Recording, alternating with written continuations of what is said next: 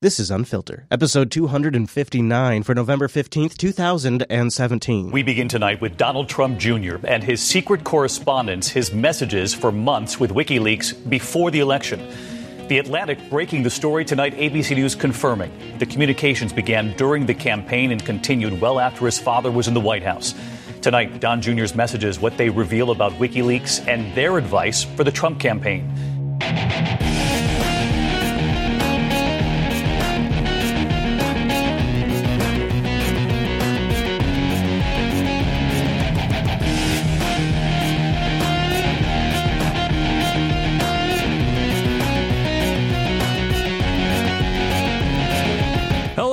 Everyone, happy Unfiltered Day to all of you. This is Unfiltered, Jupiter Broadcasting's weekly show about the news you shouldn't be watching. I'm Chase, running the board this week with his brand new, slick, delicious-looking iPhone. Is it X or 10? I don't... What is it? I think the X stands for NSA surveillance. Fair enough. But hey, look on the bright side, Chris, because if you do anything bad and illegal or terrible... I know. It's encrypted, and not even your best buddies can get into it. It's funny, we're going to get to that a little bit of the show. Look at you teasing. It's good to have you back, buddy. Thanks, man. So we have... you know what I figured we'd do is we'd have a really good episode in 259 and then just totally coast for 260. What do you think? You know what? That's the you want to coast on the episodes ending in 0. That's usually that's the rule. I don't know if you've heard the 77th theory, but every 77 episodes we have a good show. No, just kidding. Only every Would that be horrible? The stuff that's happening right now is so good. Not even Hollywood could script it. I know. It's so good. It's like it was built for this show. Like when we launched this show 259 weeks ago, we had no idea what we were getting into. So yeah, we're going to get into some cyber. We definitely have some Trump and Trump Jr. stuff. Then we're going to talk Uranium One. The show's going to take a position on Uranium One. And then there has been some shit going down with ISIS. We'll tell you about that. By the way. Thank you. Then we'll take the mail sack in, and then we'll end it all on a high note. And if you're up for it, stick around because we have a packed overtime, too. So lots coming up today. Lots of overtime. Chase. Nice. You want to start with the cyber? You know ASO. That's what I always say. One of the real moments that just really stands out in the history of the Unfiltered program, if we could talk about ourselves for a little more here, would be, I think you'd probably agree, would be the Snowden leaks. Absolutely. Big, pivotal, changing moment for the show. And it was it was one of these stories that really required that Chase, myself, and producer Matt just went all in on the research, just constantly consuming every little bit of detail we could find, reading every story that was published by the journalists that were running these stories, that had gotten their hands on these leaks. And it was really like, wow, this is what an unsanctioned, unplanned, huge drop of government information looks like. And so with that in mind, I can't help but look at this story that's come out this week and say, well, this stuff doesn't quite smell right. But apparently, Chase, I don't know if you knew this, but the NSA has suffered the worst breach of their entire history, worse than Snowden, and we don't yet know the totality. So there's only one thing left to do. What's that, man? We have to bring your buddy on. Oh, my good friend. Mike Morell. Good old Mike. From the CIA, and he can tell us the totality of the NSA breach. Breach of the National Security Agency is described as catastrophic and even worse. Did you hear about this catastrophic breach of the NSA? Well, yeah. I mean, when they have Russia in there at the NSA, just feed them directly the secrets. You know, like when Snowden's revelations came out, it was about Snowden. It was about his girlfriend. There was this immediate counter-information campaign. Yeah. But with this, the media desperately wants to tell you about this particular incident. A reported breach of the National Security Agency is described as catastrophic and even worse than Edward Snowden's massive data leak. Oh, that means he's off the hook now. The New York Times reports a group called Shadow Brokers has been releasing information on NSA cyber weapons since August 2016. It's now being used against the United States. The Times reports the government does not know if the secrets were leaked or hacked or whether the possible leaker is still at work. CBS News senior national security contributor Michael Morell is a former deputy and acting director of the CIA. Mike. He's with us now from Washington. Good morning, Michael. Let me begin with this. So he's a career CIA guy. They don't really set this up very well. So Mike Morell was 20 plus years in the CIA, number 2, number 3 in command, then for a short period of time, number 1 in command when a few shenanigans went down. Then he left to become a CBS contributor. He left CBS, after that, the CIA broadcasting system, to become a Hillary Clinton campaign advisor. When Hillary's campaign failed, he came back to the CIA broadcasting system to share the CIA's point of view. And Chris, I'm not making this up. That's the Columbia Broadcasting System. There is no quitting the CIA. And if you've read any books on the CIA, this is one of the things that comes out clearly in all of them. Once you become a deep-level member of the CIA, you never quit. And him here on this program, he may be retired from the CIA, but he is 100% representing their opinion. How damaging is this? What do we know about the damage to our national security? Now, why a CIA guy is commenting on the national security damage caused by an NSA leak, I'm not sure.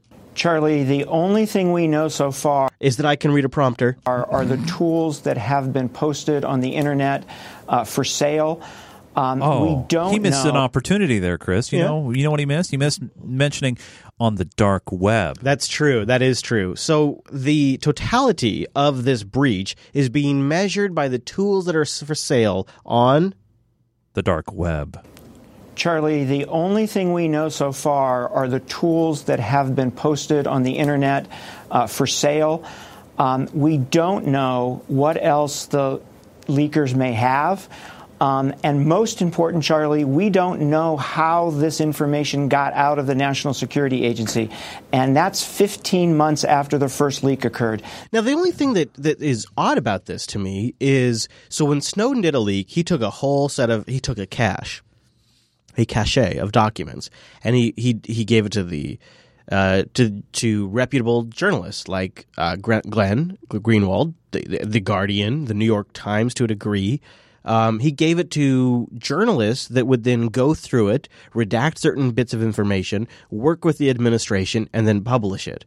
And then the NSA was put in or the government in totality was put in the position of having to respond to accusations that were coming out via these revelations, right? Right. Makes sense. Yeah.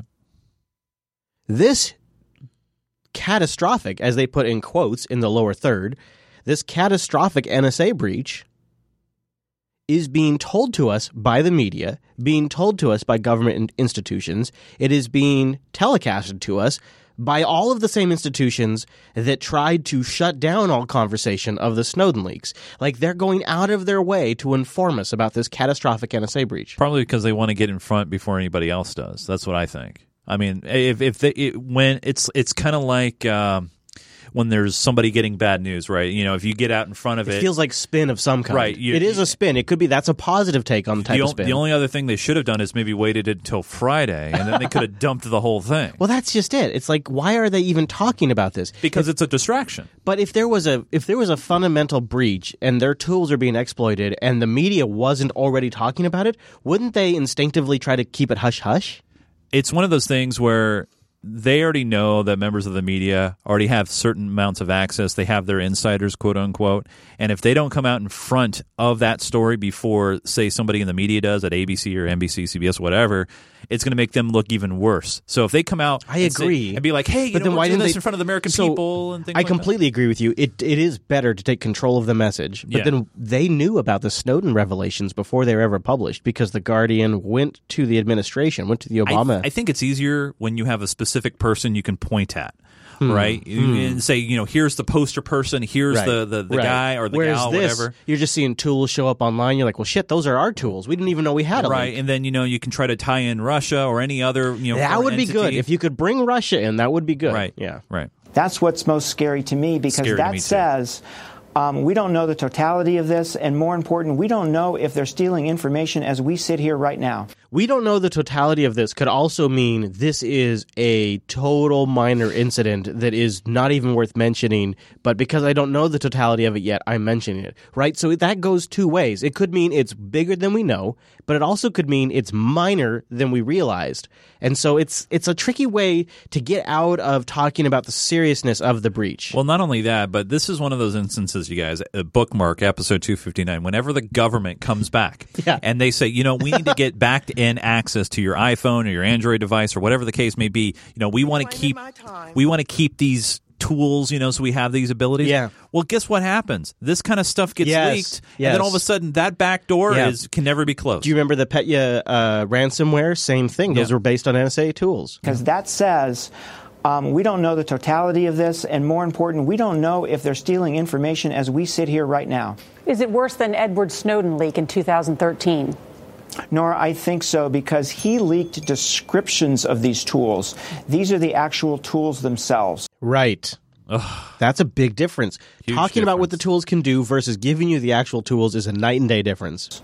So what are the risks here, Michael, do you think, for the average American? Nothing. They have to worry about Equifax. Gail. The first is that we used these tools to collect intelligence on our adversaries to protect the country.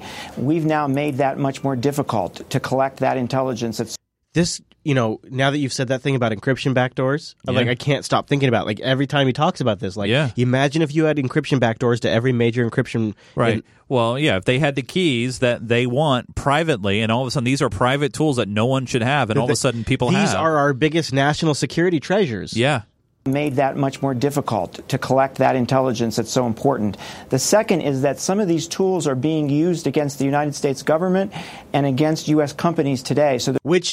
That also would happen because United States government personnel are using iPhones or using encryption. They would have these things that are vulnerable to backdoors. Time to go back to the BlackBerry, right? Pen and paper, dude. Bez. They're being turned back against us. So essentially the technology that we developed at Fort Meade is now being used by other governments to hack into some of our companies and our personal information. That's exactly right, Nora. So we think it was a government then? So we don't know, Charlie. Well, this is... Is this Charlie going for that angle? This is the Alan Jude coming out in me, but if you're a government, you do not go on the black market and sell the secrets you've found. Those are your prizes that you can now use to attack your enemy. Yeah. Right.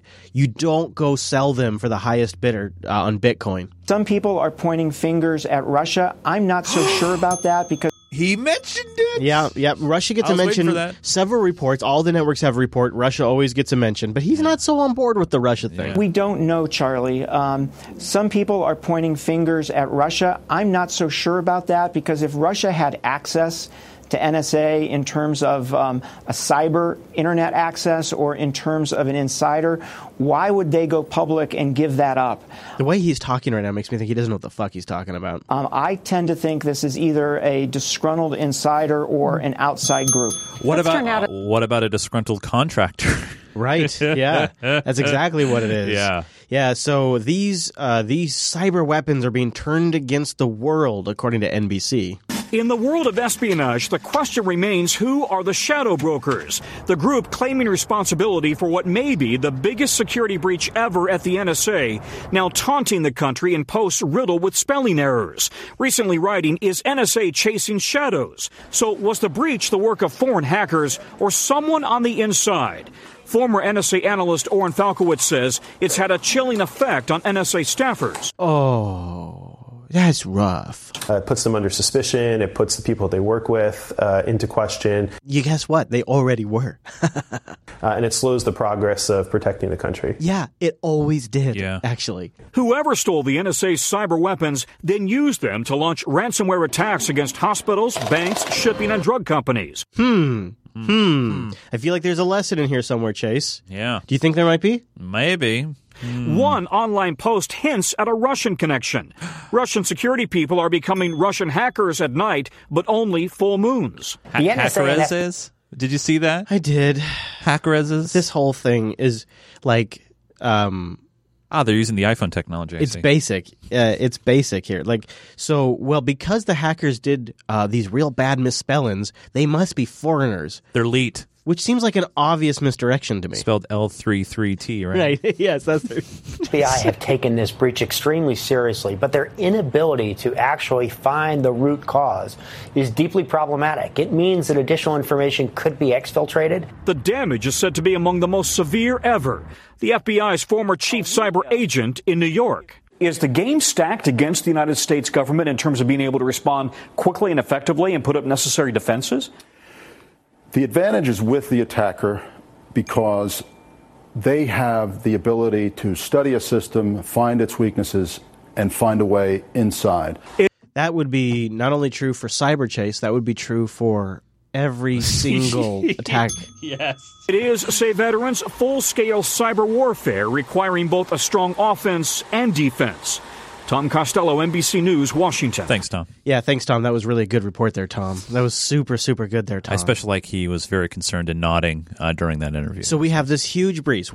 Huge breach. It's worse than Snowden. It's just awful. You're also a cyber security expert, and yesterday, stunning news on the NSA, first page of the New York Times. So it goes out on the front page of the New York Times, the first page, as he puts it, which was also interesting because if you remember, one of the people that Snowden didn't find workable was the New York Times. He ended up going to Glenn Greenwald and The Guardian because the New York Times was so in with the government.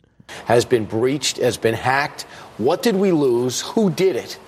Right. So this is from Shadow Brokers. Many viewers will recall the WannaCry ransomware virus, which was released way back in June of this year. And targeted computers. And at this point, we don't know exactly who is responsible, who are shadow brokers. We believe it's Russia. There have been 3 NSA employees who have been arrested. We're not even sure if that's the result, if they were responsible for the leak of this. They must have been Russian NSA employees, probably close personal friends of Vladimir Putin.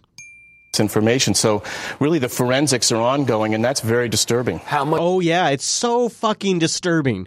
The forensics are ongoing, and God, that's scary. You know, the professionals that are coming in and doing an investigation to properly get the facts. God, that's so scary, Chase. I'm afraid. I'm getting on the table. Woo! Forensics are ongoing, and that's very disturbing. How much damage was done? What was lost? I would say massive damage. Look, many in the IC believe that... I would say massive vagaries. It's worse than Snowden. Snowden, if he released the code words, this was the code. These are hacking tools. The NSA is the most sophisticated agency in the world. This pisses me off because these tools... so vague.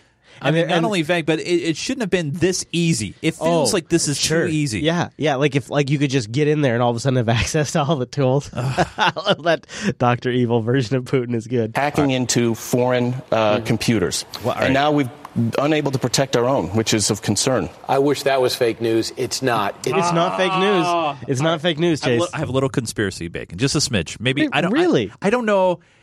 If it feels like this is way too nicely wrapped for us. It's doesn't it? It's a gift. It's got a bow on top. So taking the distraction angle out of it for a minute, the look over here argument. What if this was intentional, where they leaked these tools, but they're not really tools? They still have the real good tools, but they leaked out like tainted tools or tools that have hidden backdoors for the NSA. And so by them advertising this to the world saying, oh, our tools got hacked, we lost our tools, and then they're hoping that bad people start using them, and then in turn they're able to kind of reverse engineer things or whatever. It just feels like this is way too nicely wrapped. I agree. There is something about it. It's like it's got a bow on top. It's got sprinkles. Yeah. Here's all the information we desperately want to tell you about it. And we lost them. Oops. Oh, my God. This Catastrophic. is the worst ever. Worse than Snowden. Worse than... And notice that's a key talking point across all aspects. It might be Russia, and it's worse than Snowden. It makes me want to kind of raise my eyebrow like The Rock a little bit. I agree. You know what else is raising my eyebrow like The Rock is...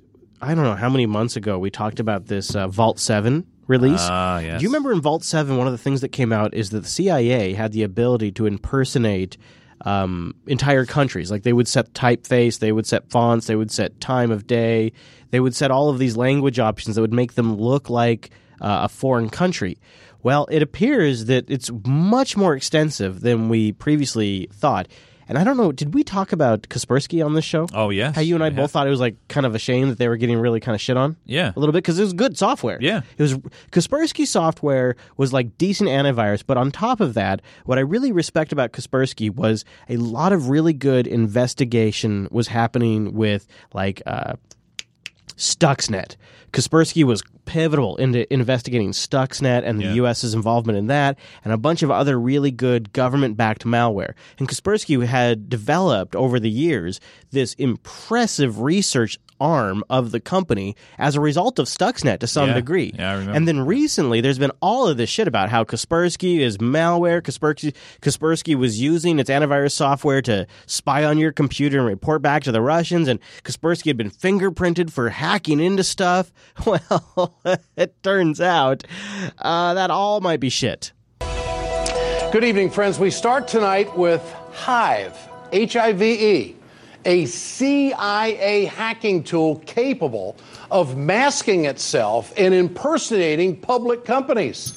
The code was specifically designed to impersonate the software of Russian antivirus company Kaspersky. WikiLeaks first began publishing the source code for Hive back in April of this year. The current leak confirms the CIA is capable of making it appear the source of a hack was an outside source. This seems like an unignorable fact. Namely the Russians. Yeah, you can make yourself look like the Russians, and then that same organization that has that tool then attributes it to the Russians. It just seems like a conflict there.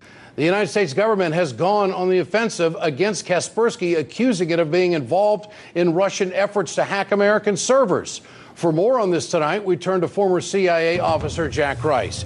Jack, this reads like a spy novel, if nothing else. What is this? What's its capability? Tell us about it. Well, it's a fascinating issue, Ed. And again, this alleged op that's out there right now, when we look at it, the idea would be to do something essentially called a false flag operation of sorts. You could do something, and when you're done with it, it would look like somebody else did it. Now, you could make it look like Ukraine. You could make it look like Iran. You could make it look like Kaspersky. That seems like the exact kind of tool a spy agency would want to have, and then they could use that. And you could look at the raw data and you'd say, well, look at these fingerprints. Look at this data. It says Russia. Mm-hmm. I know. I mean, what do you do? There's nothing you can do with that other than just go, okay, well, I'm going to take that into advisement for future stories. Right. There's like nothing you can do with that. Right, yeah. You just kind of like, okay, great. There's a story, though, that has been brewing that I bet a lot of our audience, I know you're on top of it already. Everybody is probably concerned about this that has any kind of technological bent, and that is this slow, simmering, crockpot war against encryption. And every time there is some massive event in the U.S., it's generally used as an opportunity by the FBI or the Justice Department or whoever it is at that time. It's generally used as an opportunity to blame encryption, to blame secure devices. And there was a shooting in Texas at a church. I know. It's hard to keep them all straight these days.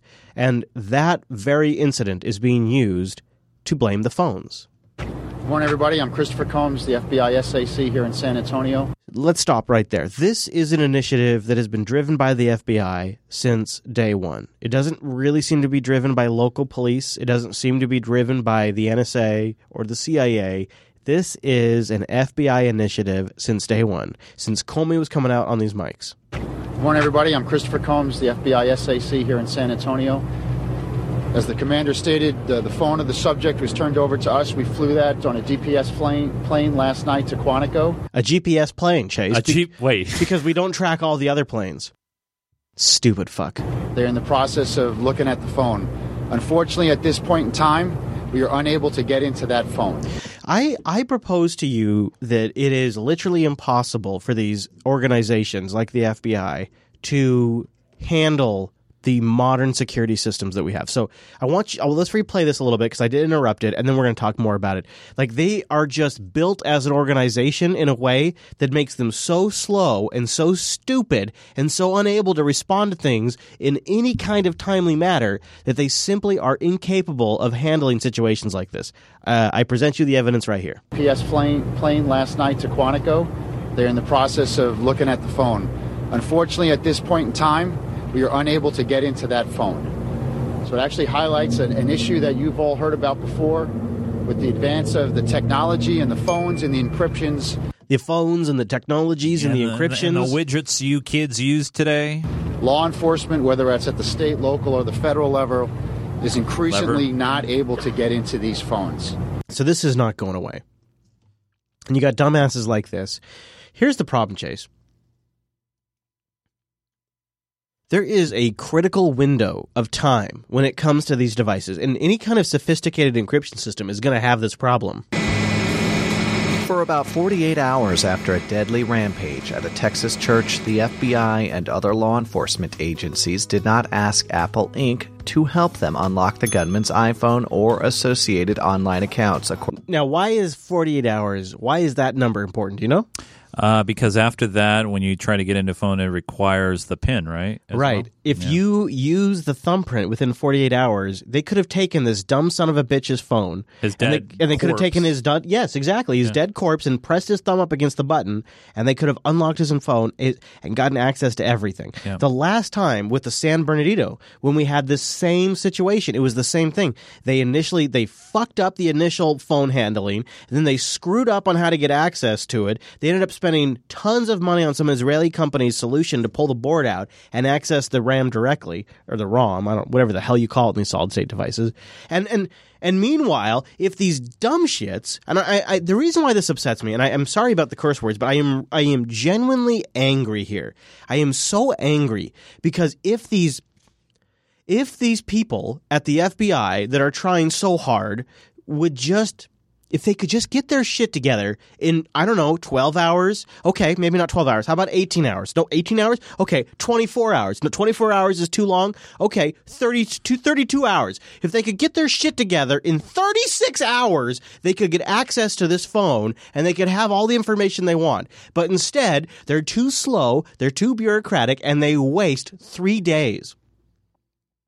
And then it has to become this huge debate about encryption, about access to encryption, about the security of these phones. It becomes this entire conversation that never needed to happen if these stupid, lazy, slow sons of bitches would just press the phone up against the dead man's body in the first 48 hours. That's all they'd had to do. They had to take this slab of glass and press it up against this dumb fuck's dead hand, and they could get access to the phone, and none of this would be a problem.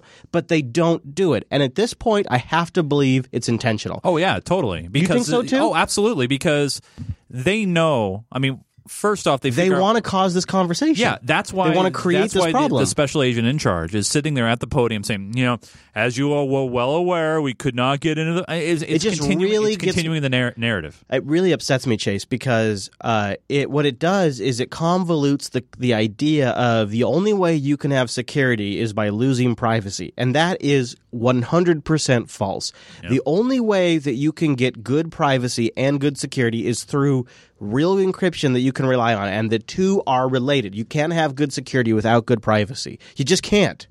You can't. It doesn't work. And so they want to fundamentally alter the encryption. They want to create escrow accounts that the companies all go in on, and they want to make certain open source projects illegal to develop in the United States. None of this is going to work. If they would just press the stupid piece of glass up against the dead man's thumb, we wouldn't have this problem. But they're too stupid to pull it off in 48 hours. And so as a result of that, we need to compromise the entire world's security. Yeah. That's a great idea. Isn't it? It's so, and it's like it feels like it's one of the most, but then again, dense things that our government's trying to do right now. Go back to the previous story about the leaking of the tools. It's like how, granted, the leaking of the tools happened after this press conference, but it's one of those things with you look at one, it's like, no, you're not going to get tools because you can't keep the tools that you have already safe. Do you think we're going to trust you? Exactly. You're currently proving why we shouldn't trust you. Yeah. You're this week. Yeah. Thank you. Yeah. Bought the gunman's iPhone or associated online accounts, according to Reuters. This was a loss in time that could have been critical to the ongoing investigation. A cell phone belonging to Devin Kelly, accused of killing 26 people before taking his own life, was sent to the Federal Bureau of Investigation's Quantico, Virginia crime lab because authorities could not unlock it. Christopher Combs, head of the FBI's San Antonio field office, said on Tuesday. It's this every single time. It's this story. And so we're going to watch it and see where it goes because I have a feeling this could have massive ramifications but across honestly, the industry. you got a lot of smart people at Google and Apple that will just go, see? This is why we can't make a tool, because look what, you can't even keep anything safe. You can't. Maybe the aliens you keep safe in Nevada at Area 51, but no, you can't keep this safe. Okay? You know, I feel like, too, at the end of the day, for companies like Apple and Samsung, there are larger markets than the U.S. And if they build in these backdoors for the U.S. China is going to want them. Absolutely. India will want them. North Korea. Yep, exactly. It doesn't end there. No, it doesn't. All right, let's shift gears. We haven't had a dedicated Trump segment on the show for a couple of episodes, so let's get into the Trumps for a moment. Well, he's been in Asia. Yes, and apparently he's accomplished quite many things. He has done an amazing job when he was over there. He wanted to let us know today, too. Yes, he did. By the way, full disclosure, Chris and I watched the press conference today live. Yeah. And that was fun. That was wow. And good on Rubio, by the way. Do you want to? Okay, go for it. All right, so there was a moment during the Trump press conference today that was, well, it reminded us a lot of Marco Rubio. Japanese companies have announced investments in the United States worth more than $8 billion, 17,000 jobs. And he stops. And he looks in the podium. He's looking down below the podium. There's no one down there. And this was simulcasted on every network live, wall to wall. I mean, basically at work we get an alert saying, usually whenever the network's going to break in for a special report, we get the heads up. It was supposed to happen at high noon. It was supposed to happen at high noon. It did not. No. Everybody had to sit around and kill time for like a half hour. Well, waiting for high noon. President comes on. He comes out full steam ahead. And then he's like into this thing like 15 minutes, and he just totally stops, and he ducks down under the podium. What is he doing? He's ducking under the podium. Thank you. He says, thank you. He's completely out of the camera frame right now. Oh. He says, oh. They don't have water. That's okay. And then he stops, and I can't describe what this is like. How low did he go, by the way? He's a healthy man. I can't describe what this is like to watch, because you've never seen a president completely stop when all of the cameras, all of the press are on them. It's not like this is something that gets edited. This is live. What?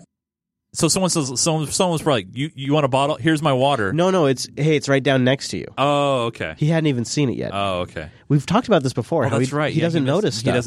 He just is like super focused. No, it's okay. Oh. There's a thing of water right there. Oh, okay. To his left, or whatever it would be. It's a Fiji water. He opens it. By the way, this is national. This is on every television. And you network. know why he probably didn't open it over the podium? Because I think there's flat screens there on top of the podium. So there is. So at least he was conscious not to get the stuff wet. But this is a lot of awkward. This is 20 seconds of He then does this weird puckering thing. Yeah, it was. And then this weird. Did you hear the clicks? The camera like wave. Yeah. And now he's closing the water back up. Japanese manufacturers, Toyota and Mazda, announced that they will be opening a new plant in the United States that will create 4,000 jobs. We also signed agreements between our nations to enhance infrastructure development, increase access to affordable energy, and advance our foreign policy goals. There was even a few more like weird like sips of the water moments too. Yeah. I mean, and so Chris and I were talking the whole Marco Rubio thing, and Rubio just recently tweeted out about it. About the president's technique and everything. It was very weird and awkward, and it also felt like, why did this have to happen right now? Yeah. Like he just got back. It was like a capper. It was to cap off the trip, I think. Yeah, it was very weird. Yeah. So I was watching the news today, and I followed a particular story only in written text. You ever done this where like you follow like Trump has a press conference and you follow the transcript and you read the transcript and you're like, oh, okay. And then you file that away. I think I have a link to it in the show notes too. Right. And then a day later, a news report comes out about it and you're like, well, wait a minute. If you read the transcript, this is obviously false. Begin with those controversial remarks from President Trump over whether Russia meddled in the 2016 election. The president sparked confusion and criticism with comments he made to reporters following a private meeting with Russian President Vladimir Putin at the APEC summit in Vietnam on Saturday. When asked if Russia's attempt to interfere in the U.S. election came up in the conversation, Trump responded, "Every time he sees me, he says I didn't do that. And I really believe that when he tells me that. He means it." The president also criticized members of the U.S. intelligence community, saying, quote, give me a break. They are political hacks.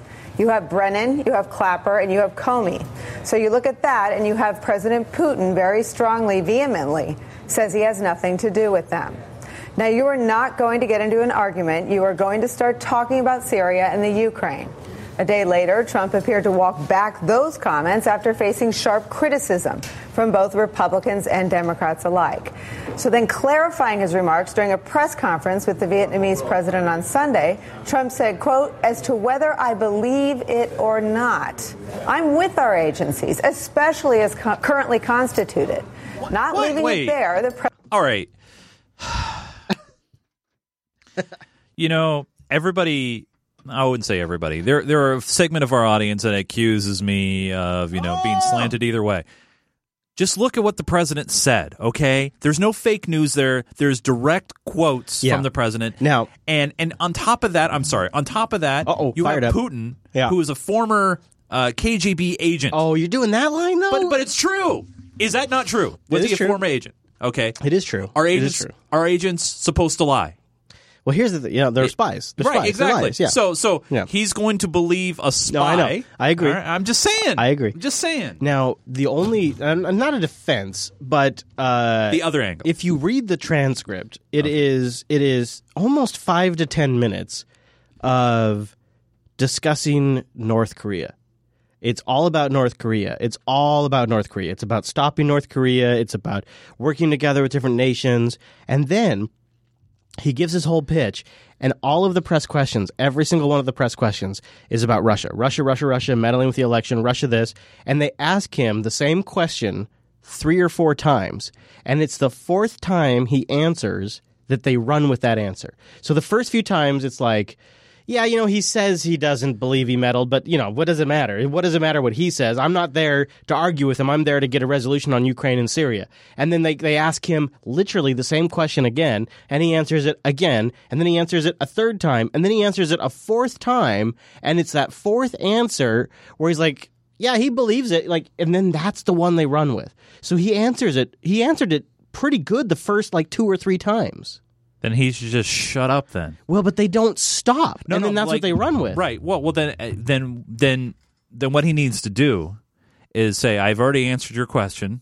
Yeah, you're right. You're right. He needs to be smart about that. Yeah. He feeds him. He keeps going. Right. Yeah. Right. I totally agree with you. You're digging your own hole there. Yeah. Stop it. But it was funny, though. The only reason I bring this up is because I read the transcript first, and then a couple days later I saw the news reports about it. I was like, whoa. If you read the transcript, it's really like, of course he's going to say that. He's Putin. It's not like Trump's buying into it. But then it's like the 4th time, I don't know. My point is they're so single-minded because the whole thing's about North Korea. That's what the whole press conference was about. And he's talking about some good plans for North Korea. And the whole thing gets butt-fucked by these reporters who won't stop obsessing over Russia. And it's so frustrating because you can see he's trying to address one thing and they will only talk about another thing. And then what gets all of the coverage is the one dumb answer he gives in a 25-minute press conference. Right. And then to make matters worse, for whatever reason, the White House won't let the audio of that event go out, probably because they would just play it over and over again. And then, so the couple other things that Trump said on this whole trip that was weird is the reason why Putin and I get along is because we got great chemistry. Obama and Putin, they didn't have chemistry. Could you once and for all, definitively, sir, yes or no, say whether or not you believe that President Putin and or Russia interfered in the election? What I said, I'm surprised that there's any conflict on this. What I said there is that I believe he believes that, and that's very important for somebody to believe. I know, but that is what he said. What he said initially was, Putin believes they didn't have any involvement. He believes that. I don't care. I want to focus on Ukraine and Syria. That was his first answer. That's decent. It's not great, and you're right. The next 4 times, he shouldn't have said fucking shit. Yeah. He should have just said, refer to my first answer. I completely agree with you. I believe that he feels that he and Russia did not meddle in the election.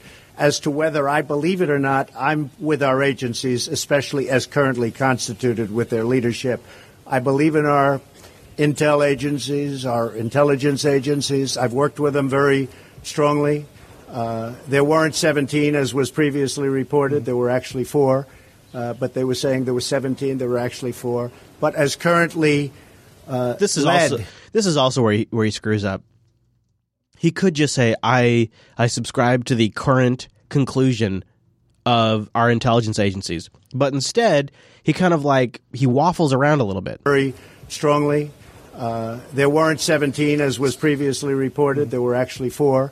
And I say it's actually 3, because the 4th would be the Office of Intelligence, which is sort of like the management office. They don't actually perform intelligence investigations themselves. So technically, they are an agency, but they don't perform investigations themselves. They just collate the findings of the other agencies. So he says 4. I say technically it's 3. They were saying there were 17. There were actually 4. But as currently led by fine people, I believe very much in our intelligence agencies. If I could throw a little bit of a change up. Now, at the same time, I want to be able, because I think it's very important, to get along with Russia, to get along with China, to get along with Vietnam. I don't disagree with that either. Get along with lots of countries, because we have a lot of things we have to solve. And frankly, Russia and China in particular can help us with the North Korea problem, which is one of our truly great problems. So I'm not looking to stand and start arguing with somebody. I do like that he appreciates the fact that North Korea is legitimately, out of all this stupid bullshit we talk about, North Korea is legitimately a real problem he faces. I'm glad that he at least acknowledges this is one of our true problems is North Korea. Right. He needs to do something with that. It's on his administration. When there's reporters all around and cameras recording and seeing our conversation, I think it was very obvious to everybody. I believe that President Putin really feels, and he feels strongly, that he did not meddle in our election. What he believes is what he believes. What I believe is that we have to get to work, and I think everybody understood this that heard the answer. We have to get to work to solve Syria, to solve North Korea, to solve Ukraine, to solve terrorism. See, when you hear him in his full context, it to me seems much more reasonable. Totally, I agree with that. I don't know. It's like this Russia stuff is dominating so strongly that I don't think we should stop talking about the Russia investigation altogether, but it's like you have to make room for what's actually happening too. And in the meantime, you can take the caricature of Donald Trump and you can use that to cause concern about maybe his access to nukes. President Trump closely followed wherever he goes by a military aide with the nuclear codes.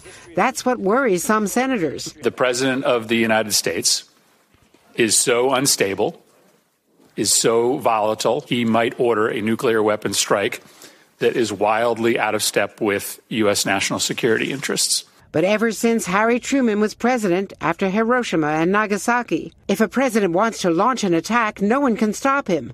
Not his defense secretary, not Congress. That's 100% inaccurate.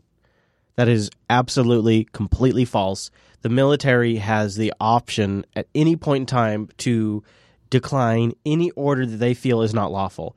So they actually, the military, as creepy in some ways as this is, it's a chain of command thing. They have the right to decline a military nuke strike. Like, for example, the movie Crimson Tide. The first officer says, "No, I will not concur with your orders under Navy regulations." Yeah. There you go. And so this when they say no one can stop him, that's not actually true at all. The military could say, "Well, sorry, Mr. President." I think part of the reason why they don't want to mention that either is then it undermines, maybe it's starting to paint a picture of militaristic control. Militaristic cabinet. I wonder. Yeah, we wouldn't want to touch on that, would we? Well, and that's something that honestly that they've painted that picture. Yeah. But GE doesn't want us talking about that. Raytheon doesn't want us talking about that. Boeing doesn't want us talking about that. Yeah. And Nagasaki. If a president wants to launch an attack, no one can stop him. Which is false, actually.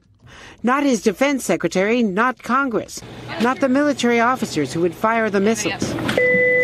The president has the sole authority to give that order. whether we are responding to a nuclear attack or not. Once that order is given and verified, there is no way to revoke it. So here's what's going on, and I don't know which one it is. I'd like your take on it, Chase. Either the Democrats think that the American public is so stupid that they can hold these hearings and they can make everybody afraid of Trump's ability to launch nukes. That's option number one. Or option number two is they themselves are so stupid that they don't understand how the U.S. government works, and they don't understand the fundamental power structure that is in place for our unique ability to destroy the world. Like, there's a few things the U.S. government can do that would actually destroy the world. Nukes is it. And they don't even have the basics of how that fucking process works. So either A, they're trying to fool the American public and scare them about Trump's ability to control nukes, or B, they are so uninformed that they probably shouldn't be in government. Which one do you think it is? I think it's a part of A and a part of C. And the C part is to try to use the guise of Trump to craft new law. To reduce power from the presidency? To reduce power from the presidency. Oh, but would they want that if, say, their own guy was in office? I don't think they would. No, I think so, because you look at the kind of power that our Congress structure has right now. There's a lot of captured agencies that are basically running the show and how they want to run the show. And so when you have more and more of your own people in there and you can control your own things, you won't even need the president. You can just do your own thing. Yeah, but could you imagine if Congress, which is full of lobbyists and lawyers, was responsible for responding to a strike? We would die. We would die by the time they come to any kind of conclusion. They still haven't authorized the military action in Afghanistan or Libya or Iraq. Like, this is all under the president's authority and the AMF. Like, they have no say in it. They are impotent. They are fundamentally impotent when it comes to our war machine, and now they think they can control our nukes? I'm going to read this from one of our chatters who just popped it in, and I think this is a nice time to bring it in. So this is from Omnipotence, and he says, and this is directly from the National Command Authority about firing nukes, and this is, only the president can direct the use of nuclear weapons by the United States Armed Forces, including the Single Integrated Operational Plan. While the president does have unilateral authority as a commander-in-chief to order that the nuclear weapons be used for any reason at any time, the actual procedures and technical systems in place for authorizing the execution of a launch requires a secondary confirmation under a two-man rule. There you go. As the president's order is subject to secondary confirmation by the Secretary of Defense. Right. If the Secretary of Defense does not concur, then the president may, in his sole discretion, fire the Secretary. The Secretary of Defense has legal authority to approve the order, but cannot veto it. So basically, you have that concurrence, but at the end of the day, it is true. Yeah, he can go for it, right? But then you have the old, like you were saying, the old other stuff. The military has the. Right. I'll play. You know, I have a clip. Thanks for posting that. I would have to dig, but I do have a clip where they. You know what? This is a pretty important conversation. Maybe I should just go find this. I was going to only play this on the live stream, but so here I will find. Here is on the other side. This is a PBS. This is a PBS news piece, and they are.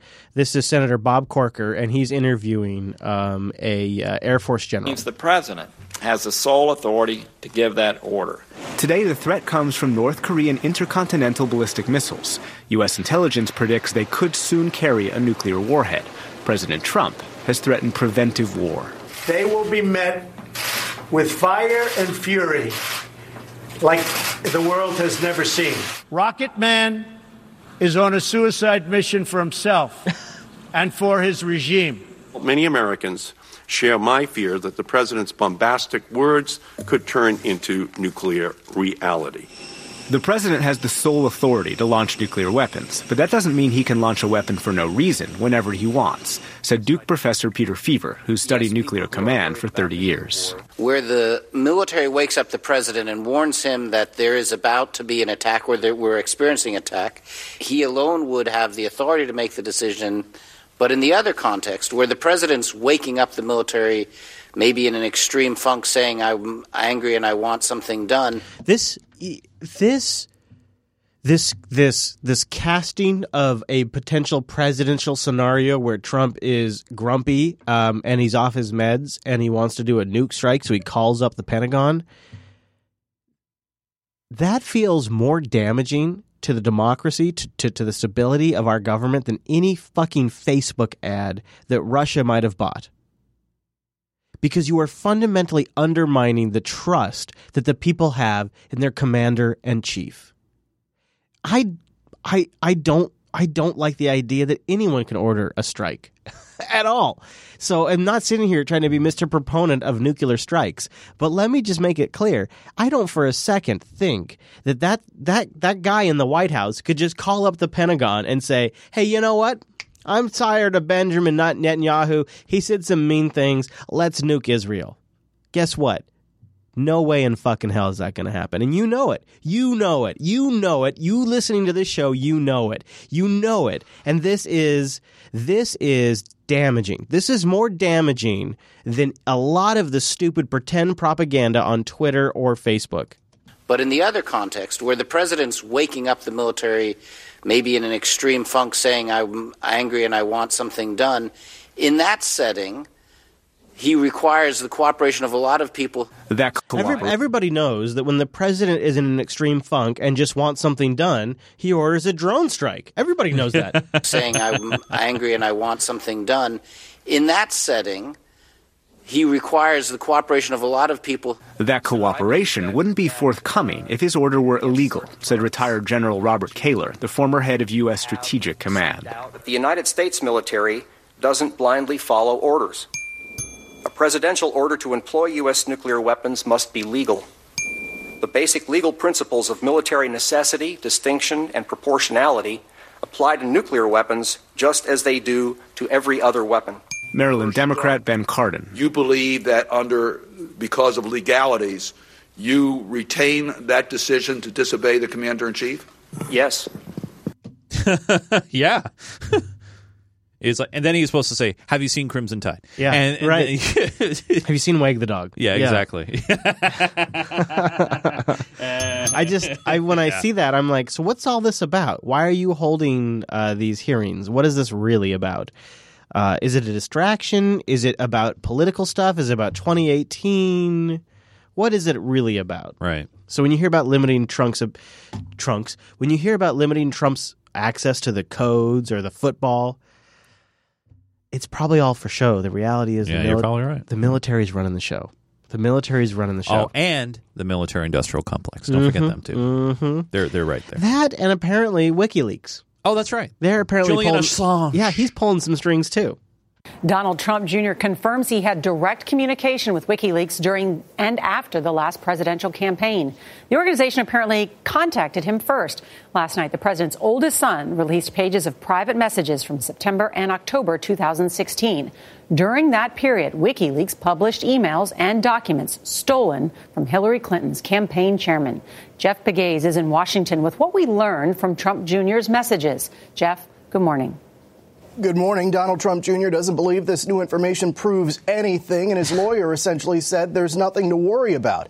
But congressional investigators tell us that they see these revelations as more potential evidence of possible coordination between the Trump campaign and Russian operatives. This has been an election for change. The president's son, Donald Trump Jr., was in direct communication with WikiLeaks from September 2016 until July of this year. It appears WikiLeaks initiated contact. Trump Jr. released screenshots Monday of what he claims are all of the Twitter private messages between him and the controversial website. Candidate Trump frequently praised WikiLeaks during the campaign. WikiLeaks. I love WikiLeaks. WikiLeaks is amazing. The stuff that's coming out. WikiLeaks. I love WikiLeaks. WikiLeaks. So Twitter is using DMs on Twitter. Twitter is the platform that just totally levels the playing field. I swear. Like people of it's just like like everybody's on Twitter that is in this political situation. Like Hillary's on Twitter, Trump's on Twitter, Julian Assange is on Twitter, Trump Jr. is on Twitter. Everybody's on Twitter. It really is amazing. Well, so, did he have the verified check mark? Because there's a little continuity. I know. Yeah. But, so of course they'll have access to DMs. And I'll play a little more of this, and I have some insights to share. The day after those comments, on October 12th, WikiLeaks sent Donald Trump Jr. a link to the hacked Democratic emails with this message. Strongly suggest your dad tweets this link if he mentions us. An hour later, Candidate Trump tweeted, "Very little pickup of incredible information provided by WikiLeaks." Now, he didn't include the leak, which... But he does eventually. Well, no, Junior does. Junior, that's what I meant, yeah. On October 14th, Donald Trump Jr. sent out the link himself, saying, "All the WikiLeaks emails are right here." That same day, then Vice Presidential... Yeah, so there was Junior a little bit later. What do you think about this? Well, it is super disappointing as far as WikiLeaks goes. I'll get to that. So, okay, all right. I'll let you set it up some more. Yeah, a little more. Nominee Mike Pence was asked about Trump campaign contact with WikiLeaks on Fox News. Some have suggested on the left that all this bad stuff about Hillary, nothing bad about Trump, that your campaign is in cahoots with WikiLeaks. Nothing could be further from the truth. U.S. intelligence officials determined that WikiLeaks was being used by the Russians to disseminate material that was stolen from Democrats. All right, so I do want to talk about this part right here before we go into the rest of it. Officials determined that WikiLeaks was being used by the Russians to disseminate material that was stolen from Democrats. Now, the only evidence I have seen of this is that RT covers WikiLeaks positively. That's the extent of the evidence that I see that WikiLeaks has any connection to Russia. Know where CBS's source is on that. There's never been any public evidence that WikiLeaks has any association with Russia. Never. That's never been proven. That's never been shown. It's never been demonstrated. It's never been implied. It's just, well, I mean, it's been implied, but it's never there's never been we have fingerprints. Officials determined that WikiLeaks was being used by the Russians to disseminate material that was stolen from Democrats. Now, here's the problem, is I have read that report. I have read the report that 17 agencies, which turned out to be 3 agencies, signed off on. I read highlights of it on this show to you, the audience, and nowhere in there, ever, at all, is there any connection between Russia and WikiLeaks. I'm not even saying it's not possible. At this point, I'd buy it. I just don't see it. And it is a key point to this. It is a fundamental aspect. Nothing could be further from the truth. U.S. intelligence officials determined that WikiLeaks was being used by the Russians to disseminate material that was stolen from Democrats. There are 3 open investigations into Russian campaign meddling on Capitol Hill. Congressman Eric Swalwell. He's demonstrated that he and other campaign members were willing to do whatever it takes to work with the Russians to get dirt on their opponent, Hillary Clinton. I would say 2016 was a dirty run, because you could see that initially the Republicans, Free Beacon and others, were willing to do whatever it takes to defeat Trump and hire Fusion GPS.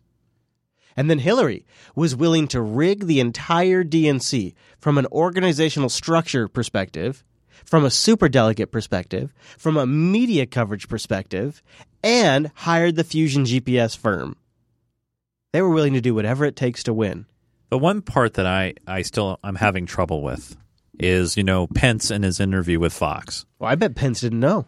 I buy that. I don't know if I do, because he's involved in the campaign. Yeah, here's what my theory. Why would he be left in the dark on here's all why. on because the campaign? Because you got Trump Jr., you got Trump, you got Steve Bannon, maybe Manafort, probably not, but you got this core group. Eventually, it's Reince Priebus, but initially you have this core group of the Trump team that truly gets what Trump was about, and that was he's not a politician. That's why he won. Then why would he say... And that was the group that probably knew. And so instead of saying... I bet that they don't have any connections with it... Pence was out of the loop, dude. Then instead of saying no and giving a definitive answer, say, I don't know. Yeah.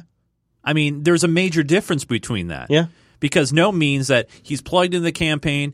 No. Well, you can't say I don't know, because that raises a lot of questions. Right. But saying no and then coming out and it does happen. All right. So let's keep going. Let's finish this clip and let's talk more. Right.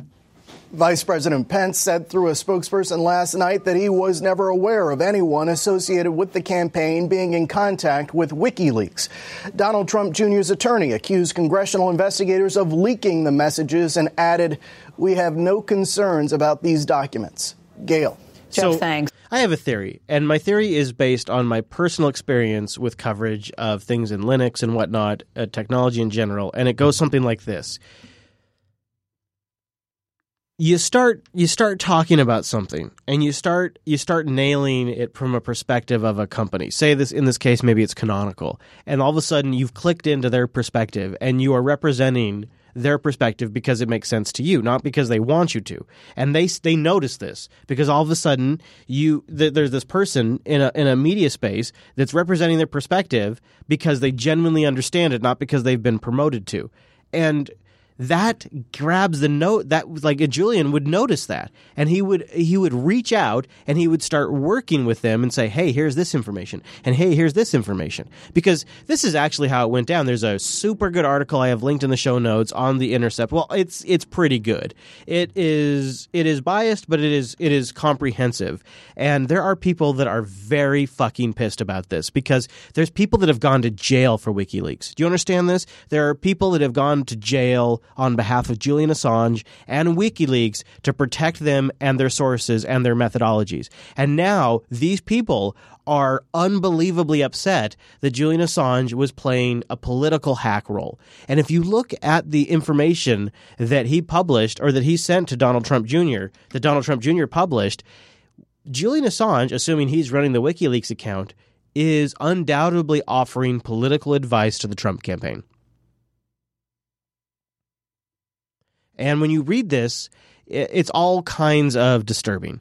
And there's also messages from Julian Assange, or the WikiLeaks account, that suggest that perhaps that Donald Trump Jr. should leak Donald Trump Sr.'s taxes to them. Why? Why would the Trump camp want to do that? So that way WikiLeaks could look less biased. It was like controlled opposition. So here's their point. If this is a quote from the DM from the WikiLeaks account to Donald Trump Jr. And this is a 3-part thing, and this is number 3. If we publish them, it will dramatically improve the perception of our impartiality. This is the real kicker. That means the vast amount of stuff that we are publishing about Clinton will have a much higher impact because it won't be perceived as coming from pro-Trump or pro-Russia source, which the Clinton campaign is constantly slandering us with. Now, that's ironic because he gets upset in this that the Clinton campaign is slandering them as pro-Trump when he's fucking DMing Donald Trump Jr. Yeah. Right? That is the definition of pro-Trump. What I want to know is, do we really know? I know what I saw that in the chat room. You don't know what you don't know, but are these all the DMs that we know about? Yeah, who knows? Yeah. Yeah, I mean, it's one of those. Okay, so this is interesting. So this came out because all of this has already been provided to a panel that's doing an investigation. Yeah. And a page of that did get leaked to the press. So all of this has already been gone over. I have an example of like some political advice.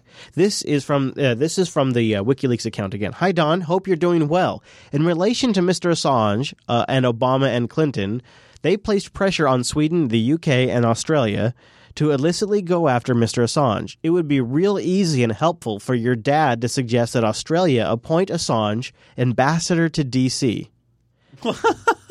For Australia, yeah. That's really, and then they give him a quote. They give him a suggested quote that Donald Trump could say, and they try to phrase it in Donald Trump language, like they're trying to give Trump a line, a script. Quote. This is something that they think Donald Trump should say. It's really a tough, smart guy. Yeah, that's really a tough, smart guy. Yeah, you should do this about the most famous Australian you have. Or something similar. Yeah. That won't do it. They won't actually go for it, but it'll send the right signals to Australia, the UK, and Sweden to start following the law and stop bending it to interrogate themselves with the Clintons or integrate themselves with the Clintons. And then he gives a link for justiceforassange.com. What really disturbs me about this is he's actually giving a sentence to the Trump campaign. Say this. They don't ever say it. They don't ever act on anything he actually asked them to do ever, which is impressive, well, except for the tweet. Yeah, except for the tweet. But Trump himself, that was have Trump tweet this. Trump never actually tweeted the link. But he did tweet shortly after the information was leaked, though, within 15 minutes. He didn't put the link in. Or like an hour. It was like an hour. Yeah, but he didn't put the link in, but he did. Right. But it was almost pretty quick response. So Kim.com tweets, and I kind of agree, who's surprised, really? He doesn't like Hillary, Julian Assange. She wanted to assassinate him with a drone for publishing the truth. And he's fishing for information like any good editor. And what he's talking about is he suggests that Julian Assange asking for Trump's taxes was like him befriending Don Jr., trying to trick him into giving him the taxes so like that way a they can good publish cop, it. bad cop kind of a thing. Like it was all a head game. I could kind of see that too, where he's quote unquote playing both sides, and he doesn't really care. I mean, he doesn't like Hillary, but he's just gonna throw out the dirt that needs to be thrown out. I really don't like. I really don't but like. It's very this. slimy. I don't like WikiLeaks getting political. I like them publishing. I like them being a transparency organization that publishes everybody's secrets. Which goes to show you, Chris, which gets kind of worrisome that an organization that we've touted on the show, like this is great, we're getting open and clear truth, that them themselves seem and appear to have a bias. Right, but the information, if it's accurate, is information that definitely should be public. And that's where I think we need to be very careful, not just what we do here, but all of us, is instead of it's so quick and easy to deflect and go, all right, well, Trump did this, but Hillary did this, or Hillary did this, so Trump did this. We need to focus on the truth of the information that's being presented. Let me ask you this. Yeah. Is maybe Julian Assange the hero of the 2016 election?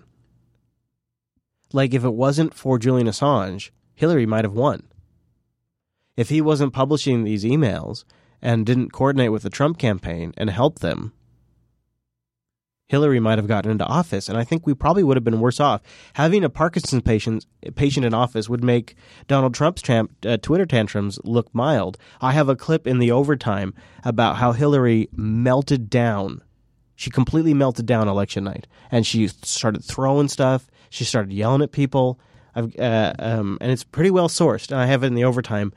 I don't think she's mentally fit to run for office. And you look at how she's handled her loss. Oh, God. It has been without grace. It has been without actual proper reflection. Do you think that possibly is because of the fact that President Trump still likes to bring up the election, still likes to bring up the amount of electoral votes, and that common courtesy where previous presidents winning would not bring up the election? Imagine a scenario where Hillary Clinton's What Happened book came out, and it was brutally honest about how the public viewed her as a corrupt politician, as the public viewed her as a liar, how that she had really low turnout for her events, about how the Clinton family for years now has just gained a reputation for being super corrupt and murdering people. Like, imagine for a moment. Just imagine a scenario for a moment where her What Happened book came out, and it was completely accurate.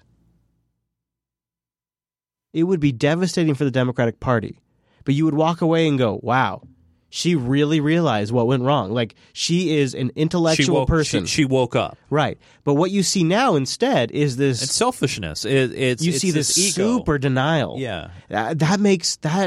That feels like, how George Bush was the decider, how he wanted to stay the course. That it makes like that kind of pig-headed doggedness seem childish compared to what she has going. Yeah. So imagine for a moment that if she was running the country. It was weird. I was having a conversation with my coworker today who is firmly Democrat. And, he's like, well, the reason why Trump won, it was because of Hillary. Yeah, absolutely. And he's like, he was like, Bernie could have been there. Yep. Hell, a can of paint might have won. Joe Biden would have won. Yeah. Creepy Uncle Joe. I know. But her ego got so in the way, and DNC was vulnerable, like you said, where they were broke. They were broke from Obama. You got Clinton Cash here sitting over here saying, hey, we're going to take care of you, but if we're going to take care of you, you need to make sure that you get the superdelegates behind us. Yeah, you kind of push out Bernie because they had Hillary for America, and they had the I'm forgetting the other one, but it was like I'm with her. They had two different PACs that were raising money before she even announced her candidacy.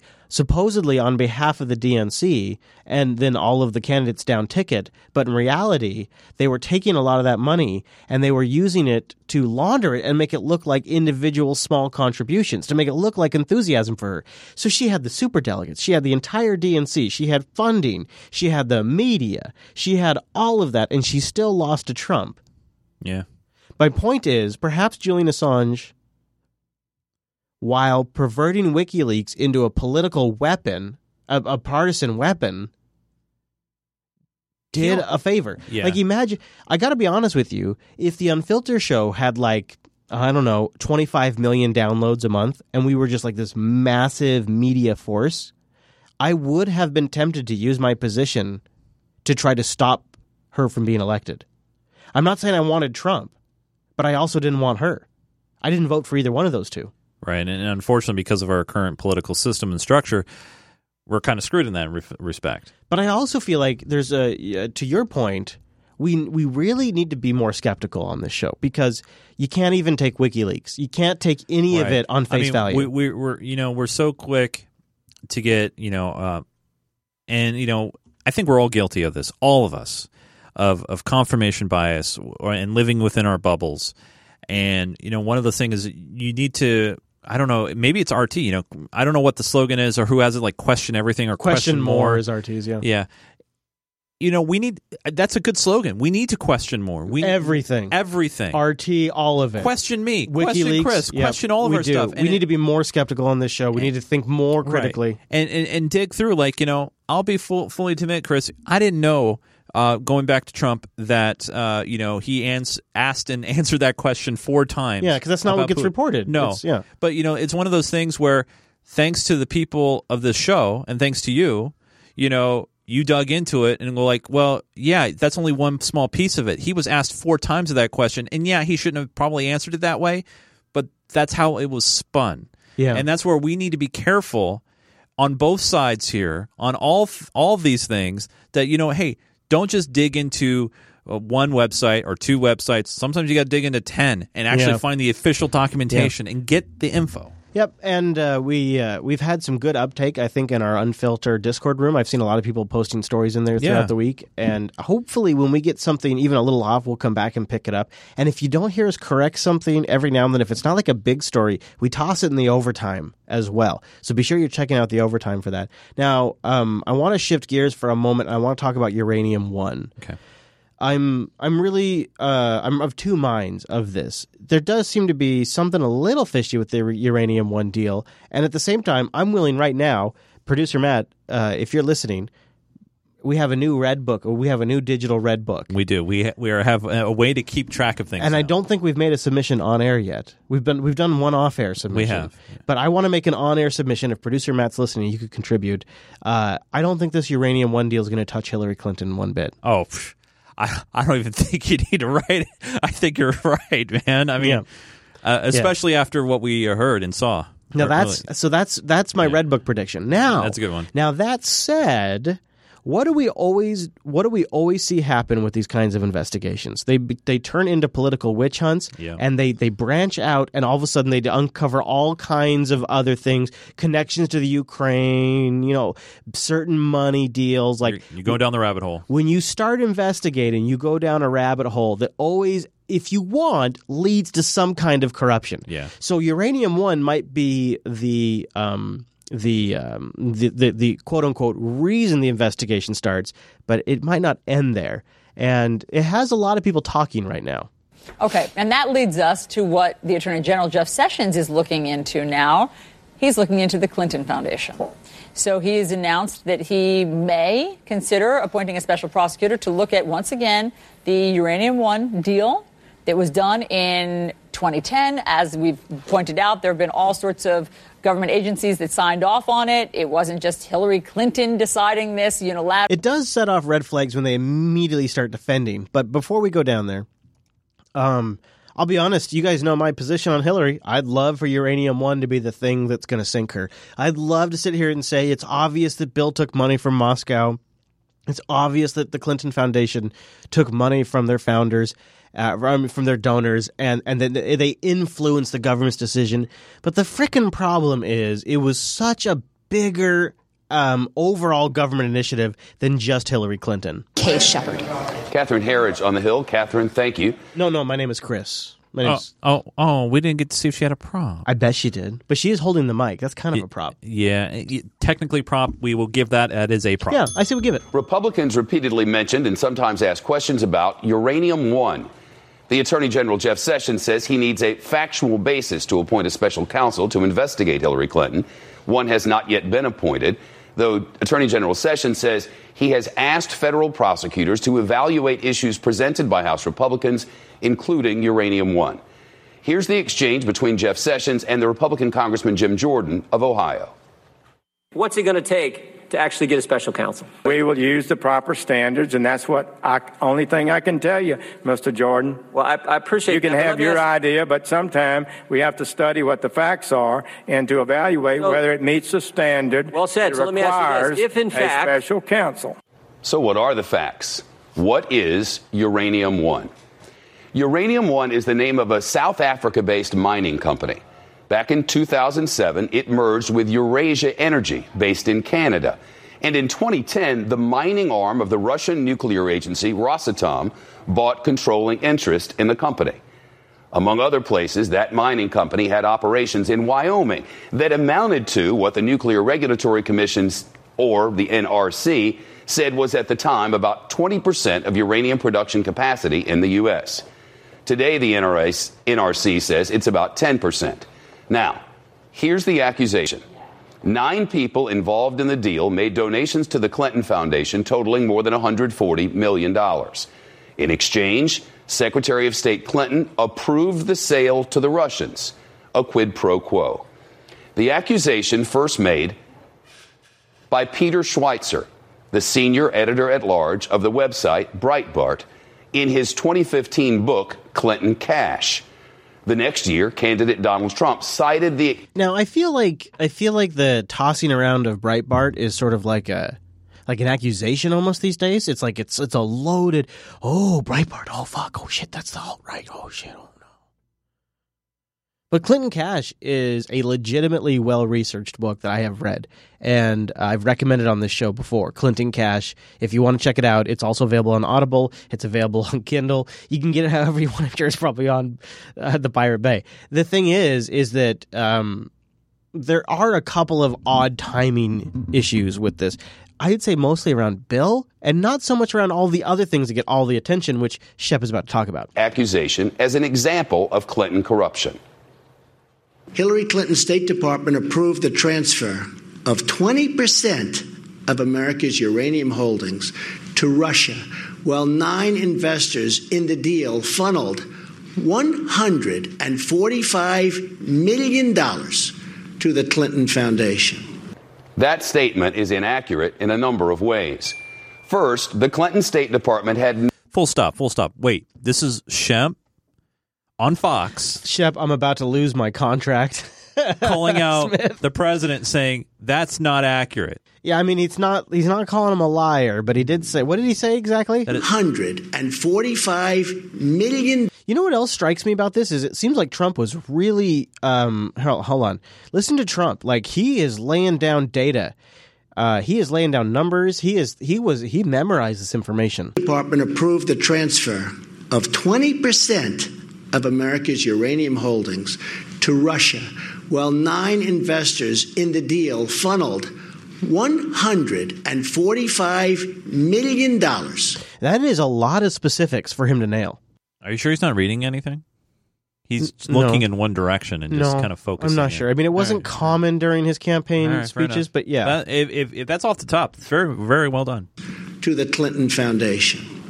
That statement is inaccurate. Inaccurate is what he calls it. So it's a lie. Or it's misspoken. Yeah, I'm not sure. In a number of ways. First, the Clinton State Department had no power to veto or approve that transaction. It could do neither. Here's how it does work. By law, when a foreign company wants to buy anything with potential national security implications, an interagency committee of the federal government must approve it. The committee was given a broad mandate under President Reagan to advise the president on foreign investment transactions. That committee is called CIFAS, or the Committee on Foreign Investment in the United States. It includes 9 department heads. The Secretary of the Treasury is the chairperson. The rest are the heads of the Departments of Justice, Homeland Security, Commerce, Defense, State, and Energy, plus the Office of the U.S. Trade Representative and the Office of Science and Technology Policy. That's CIFUS. The 9 department heads all approved the sale of Uranium One. It was unanimous, not a Hillary Clinton approval. We don't know definitively whether Secretary Clinton participated at all directly. The then Secretary of State, I should say Assistant Secretary of State Jose Fernando, represented state on CIFUS. He says she did not, reporting that the Secretary never intervened. Further, neither Secretary Clinton nor the committee as a whole could stop any deal of this kind. The committee members evaluate a sale of anything potentially related to national security. By law, if one member objects, the president, and only the president, can veto such a transaction. Yeah, so really this should be all pinned on Obama, right? I mean, yeah, that's what they're saying. This should be Obama's Uranium One deal, not Hillary's. Just a side note. There's an article, or a few articles about it, obviously with Shep, this is kind of against the Fox norm, right? The Fox News norm. A lot of the viewers started just railing him, like, oh my God, you should just go over to CNN throwing that crap out there. What bothers me about that is, I know there's probably some out there listening and watching, like, you know what? I can't believe you're playing that, It's about factual information and getting the word out there. And just because maybe you personally don't like somebody, their politics or their shenanigans or both, doesn't negate the fact that there's true is true. Here's the reality, regardless, is that this uranium mine in Wyoming was 20% of the U.S.'s uranium supply when this deal was being talked about. But today, now with other discoveries, it only represents 10%. It's lost 10% of its total. So now it's 10% of the U.S.'s uranium. Are we still as upset? I don't know. Yeah. Axiom brings up a point too. What about the payout to the Clinton Foundation? Did that happen?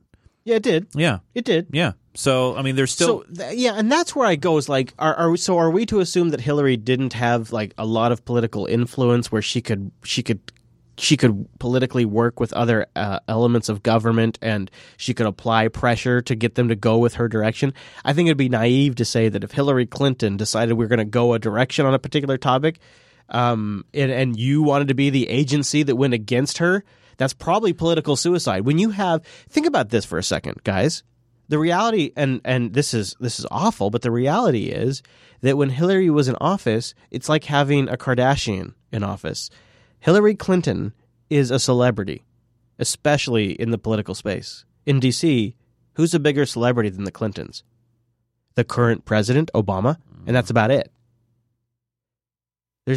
She's royalty in the government. She's the former first lady. She's a former senator, and now she's the Secretary of State.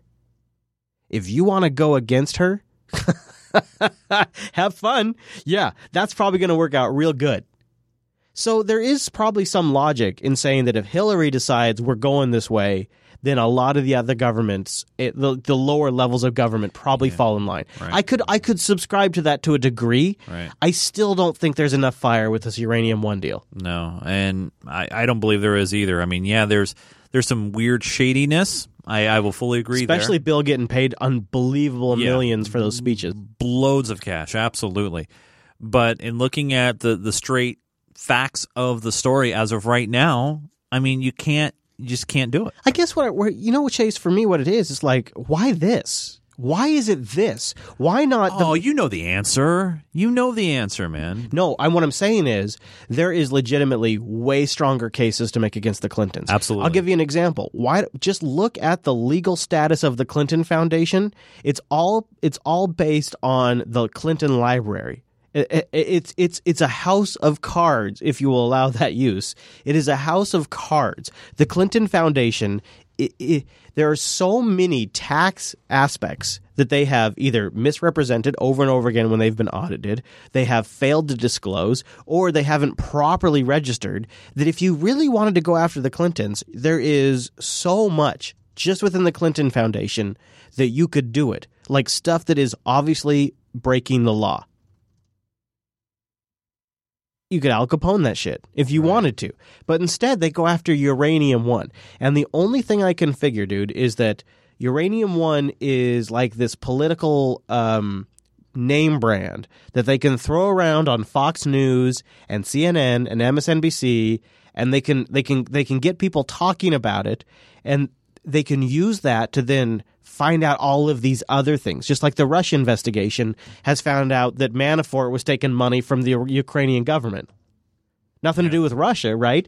But you get an investigation going, and all of a sudden you start finding all this other related stuff. And that's the only angle I can really see here that makes any sense, because the people that are pushing this, they know how this game works. Yeah. Just like the ISIS game. Your Unfiltered show, I am really proud of us, Chase. Yeah. Because we have been, I think, on the right side of our ISIS coverage since the very first episode where we ever talked about ISIS. Because it's been a creation that has come since the show has been on the air. Yeah. There was a time in this show pre-ISIS. ISIL. IS. Dash. And now there is a post all of those things. That's right. Yeah. And recently, Donald Trump just said it today. Recently, we've been kicking ISIS's ass. We've been just making win after win over ISIS. And of course, that's not a necessarily hard thing to do when you can just take the dial and you can take it from 11 and you can turn it down to 5 and then 4 and then 3. When you have control over the dial, all of a sudden things go a lot better. And if you doubt for a moment that the U.S. has control over the ISIS dial, then you haven't been listening to this show.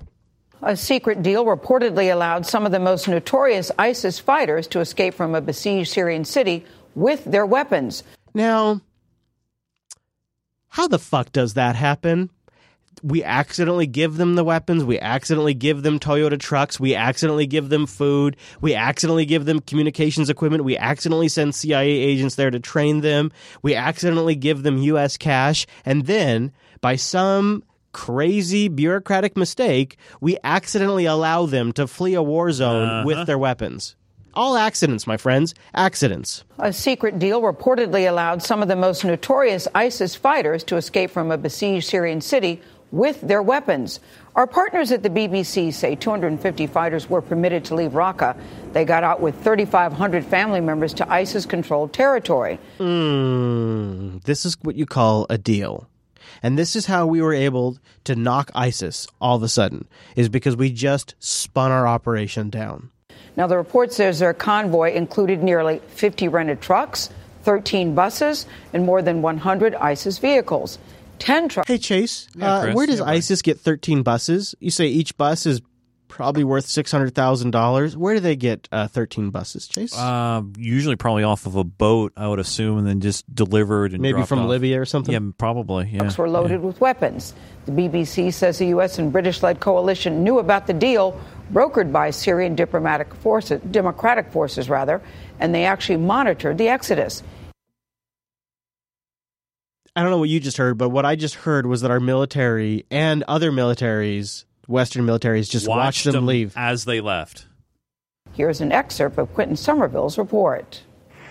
The world was told only a few dozen local fighters were being let go. No foreigners and no weapons.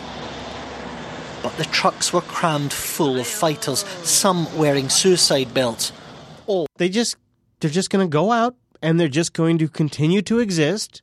They're good, though. They're not going to... They don't need to blow anything up. They don't... God! What the fuck, heavily armed. Man? After days of searching, we picked up the trail at a truck stop on the outskirts of Tabqa. Here we discovered the drivers, all civilians who drove IS to freedom. They'd been hired by the Kurdish-led Syrian Democratic Forces. Nice drone footage, by the way. Super nice. Yeah, very smooth. And where are they going? Oh, Turkey, probably. I don't know.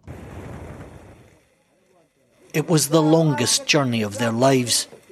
Their trucks were rigged with IS bombs in case the deal collapsed. How do they know that? They were told. Told they were picking up only a few hundred civilians, that it would be a quick job. They ended up driving day and night for 3 days. This couldn't look like the Islamic State's escape to victory. So the SDF insisted there would be no flags and no banners. No, because it's not about that. These are hired guns. You understand what's happening here, right? These were the core mercenaries. This is it. This is what it took to fuck up an entire nation, Syria. It took these 300 psychotic sons of bitches that we hired, that we financed, that we armed, that we gave communications and training to, and then when we decided to spin this all down, we gave them safe exit. And it's happening right in front of your faces. It is happening, and they don't care. They're so brazen about it. The reason why there's no flag is because they never had a flag to begin with. The ISIS flag was a generic bullshit flag to begin with. It never was a serious flag. This was a creation from beginning to end, and now we're watching it spin down. And there's just literally no other interpretation of it. And it is so offensive to see it, isn't it? Doesn't it upset you to see this? Well, yeah, I don't know if anybody heard me what I said, but I mean, this is ridiculous. This is what your tax dollars go to, dude. Instead, IS fighters sat boldly on top of the trucks. The axle on one lorry broke. It was so overloaded with IS weaponry. Why do they get to keep their guns? And why does our military just watch them go with all of their weaponry? The Pentagon spokesman says the United States was not part of this deal, but the spokesman also points out the U.S. was not prepared to bomb buses full of women and children. Yeah, I bet. Right. Of course. Yeah, because we saw all those women and children in these videos. Yeah, just broke the axle, Chase. It broke the axle. I mean, I'm nearly sick by it. I'm nearly sickened by it. It is so disgusting. I'm shaking my head. Well, it's time to level up and head into my sack. Yeah, let's refresh, dude. Yes. Let's get into the sack. Let's do that. Hey, Verituna writes in and says, hey, welcome back, Chase. Well, not sure what other people want as he talked about, but between the BBC expose of the U.S. letting ISIS leaders leave Raqqa with assistance while turning a blind eye, and the laughable hysteria around everyone blaming everything on Russia, George Takei, Brexit, Did you see the George Takei stuff? And did you see him blaming Russia? Did you hear the Howard Stern interview? I have not heard the clips from the interview. I do know about the Russia thing. I listened to the Howard Stern. He himself admits in the Howard Stern interview. The uncomfortable, I know. And then later on, he has the sack to blame it on Russia. People that I like are turning into people that I don't like now. Louis C.K. Man. I know. Let me continue. What I really hope you drill down into is the absolute humanitarian disaster that is going on in Yemen, but also the horrendous revelation that human slavery is now going on in Libya. Yes, that Libya. We came, we saw, he died. Yeah. When will the world start making U.S. accountable for this willful destruction of civilized countries? Whoa. Okay, so listen. Mr. Verituna there is a longtime Club 33 member. Yeah. And he's just brought up a couple of things. So Yemen, Libya, and also the Philippines with that guy who's going crazy over drugs, the president. These are my 3 top stories that are not getting enough coverage right now that I'm super annoyed about. And so I felt like since Verituna is a longtime contributor to our Patreon page, the least I could do was to reflect his wishes, and we'll play some clips to cover that. So, number one, because of our Patreon Veritunda, we were going to cover a little bit of Saudi Arabia's unauthorized war in Yemen, which has just gotten a big dose of cold water here in the States. We begin this afternoon as the House of Representatives has declared the U.S. role in the Saudi-led war on Yemen is unauthorized. The U.S. has provided military support to Saudi Arabia since the Obama administration. However, that assistance has increased tremendously under President Donald Trump. Yeah, so when Obama was in office, it started with our ships off international water and our planes right up in international air, and we were refueling Saudi Arabia's planes. Now, the backstory here, for those of you that don't remember our coverage on this, is there's a civil war, a legitimate civil war, at least from what my understanding is presently. And, of course, maybe initially I might have thought Syria was a legitimate civil war as well. But at least at my current understanding, it seems to be a party of the people has rose up. And this party of the people is sort of anti-West influence, anti-external government influence. It's sort of a nationalist party. And they rose up and they overthrew the Yemeni government that was, by the way, just happened to be pro-West, pro-Saudi Arabia. And there's the problem, right? Because Saudi Arabia is not going to have this. They had a puppet government in place in Yemen. Now, all of a sudden, this fucking nuisance of the people that's trying to take over, we can't have this. We can't have this. And so Saudi Arabia has been trying to stop the takeover of their government, of Yemen's government. And you got to go look at a map to understand why they even care. You just need to go look at a map if you don't understand. Yeah. And this has slowly escalated into one horrible human travesty after another. Washington provides weapons and logistical support to Saudi Arabia in their ongoing campaign. Here's RT correspondent Ashley Banks with more on the resolution. You know, it turns out, did you hear that RT now has to register as foreign agents? Yeah. And did you see that there was 3 reasons why they must register as foreign agents? And I wanted to know. The CBC doesn't have to register.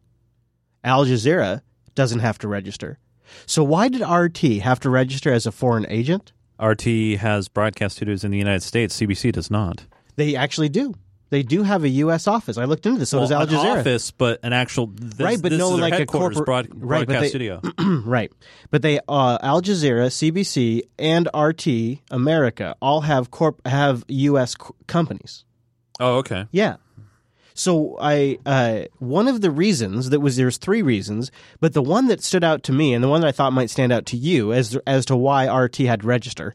And I'm not even necessarily saying they shouldn't have to, by the way, because it's obvious where their funding comes from here. I mean, so let's not pretend like they're like the bastion of independent journalism. Right. But the reason really fucking bothered me, and it's because they hosted third-party debates. What? Really? Yeah. That was one of the deciding factors as to why RT had to register as foreign agents, is because they gave a platform to Jill Stein and your good buddy. Gary Johnson.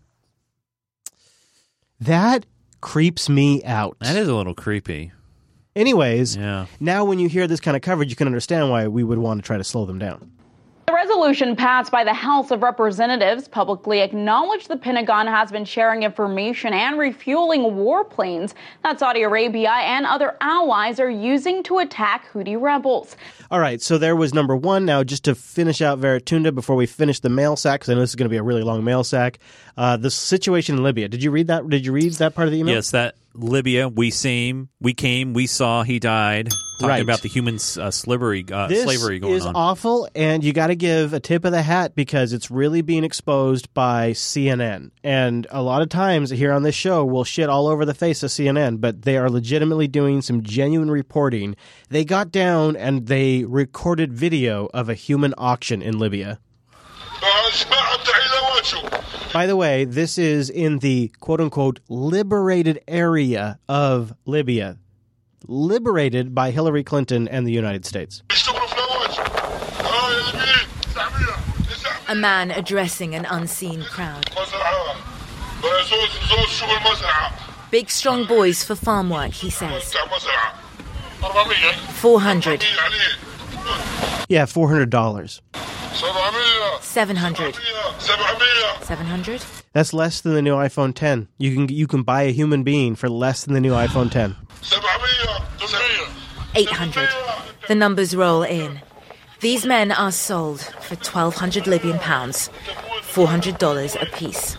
I don't know. I don't know if I don't know how legitimate this is, but I've heard more and more stories about slavery in Libya ever since the U.S. actions there. So, yeah, Veritunda, I wanted to cover that in the show because you have been a longtime patron, and we take the input from our patrons super seriously. Yeah. And it's something I want to do more and more. If you're in Club 33, we'll try to put more clips in the show here. So thank you, Veritunda. And the Libya stuff is just super disappointing, but to go back to the Yemen stuff just for a moment, that is something this show is tracking. We're not actively covering it every single episode, but in the background, we have been collecting clips for like a Yemen special that we might do if interest builds. Our gut sense of the matter is there's just not a lot of interest in the Unfiltered audience.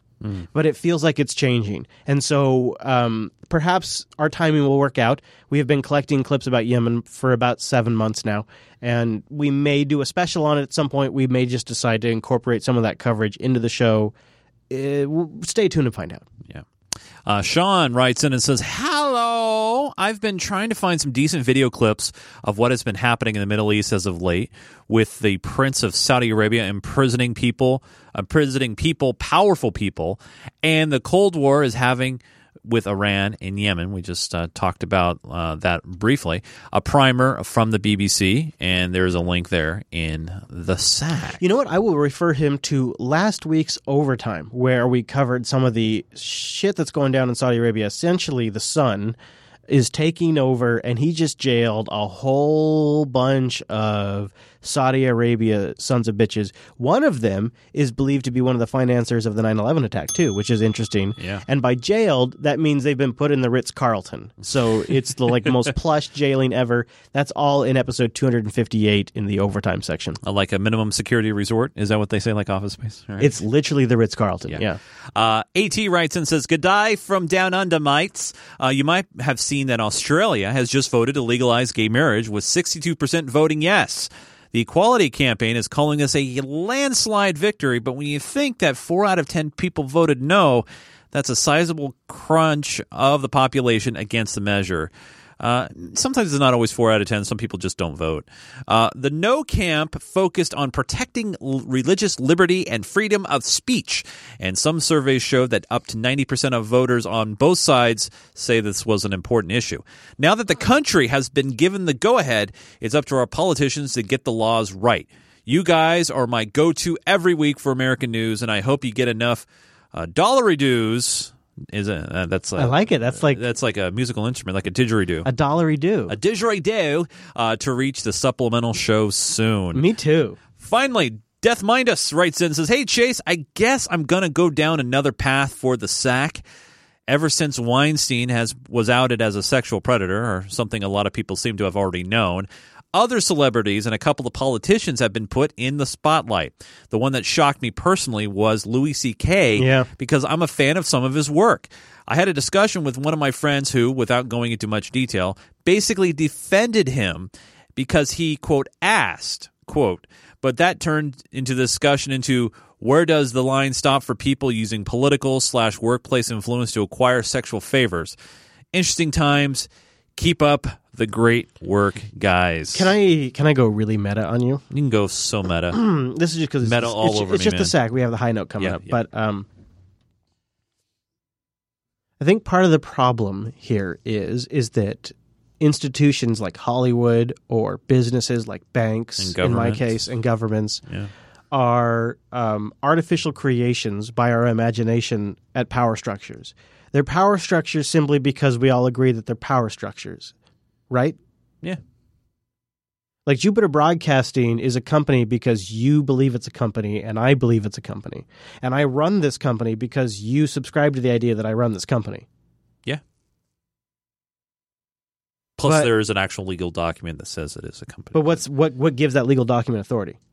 The fact that we all believe in that legal document, right, and that there's a court system that we believe in. Yeah, we believe in a land of laws and regulations, and there's a government agency that can enforce certain actions because they have incredible power now. Yeah,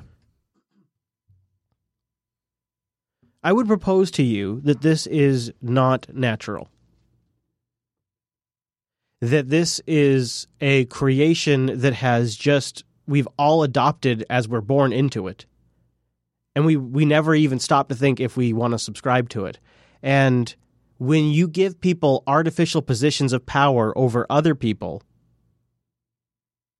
these perversions are unavoidable. And I had never even really thought about sharing this story because to me, it never was a big deal. But in light of all of this stuff that's been going on, I could say it happened to me too. When I was 18, 19 years old, maybe 20 at the very, very oldest. Well, I'll just put it this way. The day I graduated from high school, school got out early for us. Probably did for everybody, I guess. Your last day of high everybody school. gets a half day. Seniors get out early. Oh, absolutely. And everybody walked to the bus or they walked to their cars, and I walked to my car. I just recently gotten my license because I wasn't in a big rush. I got in my car and I drove 25 minutes south to Everett. And about 1 o'clock in the afternoon, I parked in the parking lot of my new job. And I started my new job without even having lunch after I graduated high school. So I was literally 18 years old when I went into a full-time job. I didn't even have a 30-minute break between graduating high school and starting a new job. Dude. And about a year or so into that job, so I was probably just over 19 years old, a new boss came in, and she was about 45, 46 years old. And at least 3 times when we were at like a Christmas event or we had just completed a merger and there was a party or the other Christmas event or a Halloween event, actually. We had a little Halloween party for our department. So at least 4 times she came on to me sexually. She was all over me. She was grabbing me. She grabbed my crotch. She was hanging on me. And she had great boobs. Her face, not so great, but man, she had a great body. And as a 20-year-old kid, I didn't take it as some sort of violation. I didn't quite take it as a compliment. I took it as a, look at that. My boss kind of has a thing for older guys.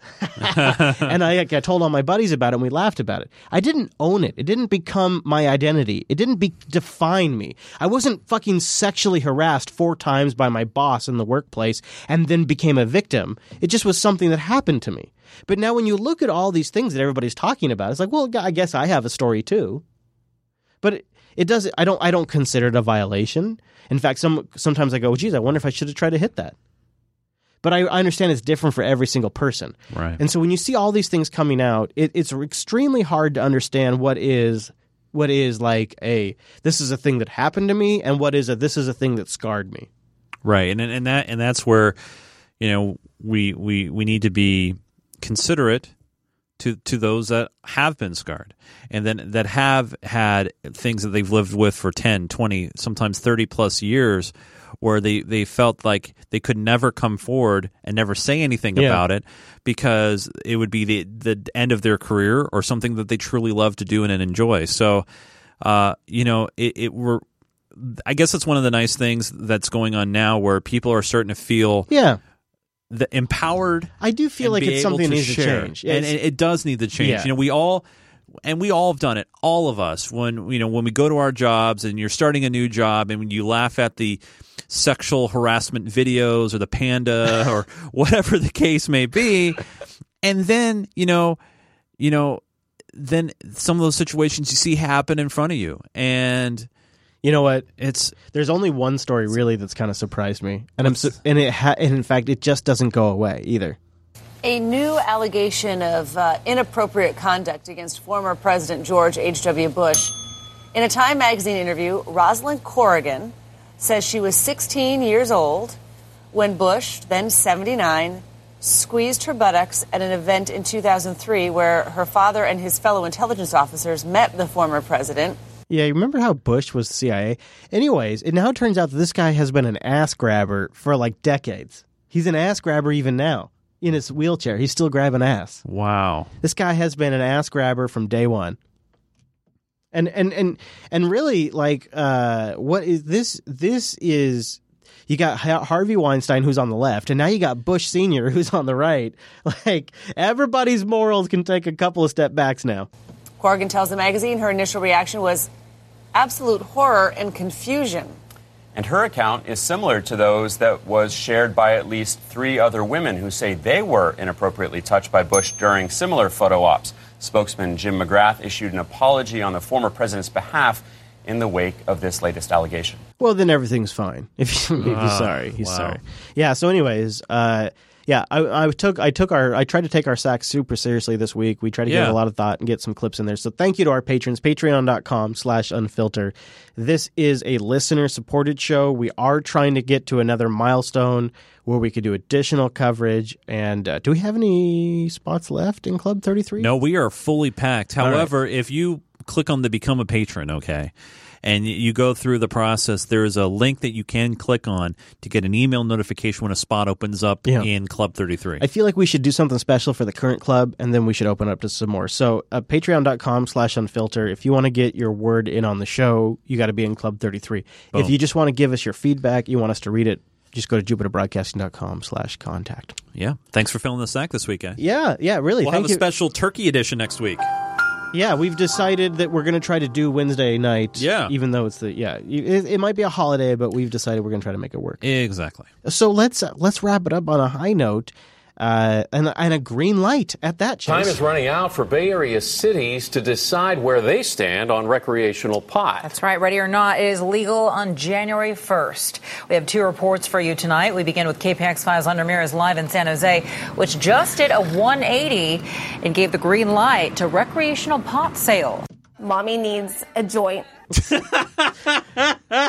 So California's really got to get. I don't understand how they're not getting their shit together on this. They should have just say, Washington, or Colorado, Alaska, Oregon, DC, or. You guys, any ideas? You know how we've been having pot for ages now? Yeah, they just are really screwing this up. Len?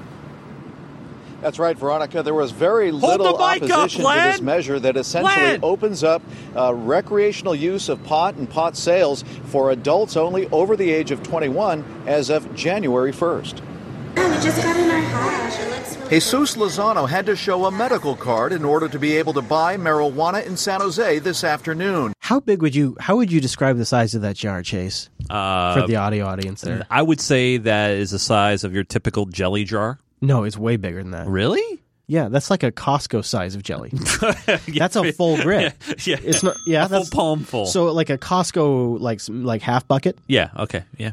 You know what's in that thing? No. Keef. It's nothing but keef. It's just a jar full of keef, which that jar alone has got to be worth hundreds of dollars. But soon, just like anyone else who wants to use pot recreationally, he'll just have to show an ID proving that he's over the age of 21. I see it the very same way that they do for alcohol. It took a long time for alcohol to get legalized essentially, and I feel like it's the same way for marijuana. I had a really interesting conversation with a family member between now and last episode. And they own one of the larger cannabis shops in Everett, which is a town, 20 minutes south of here? Yeah.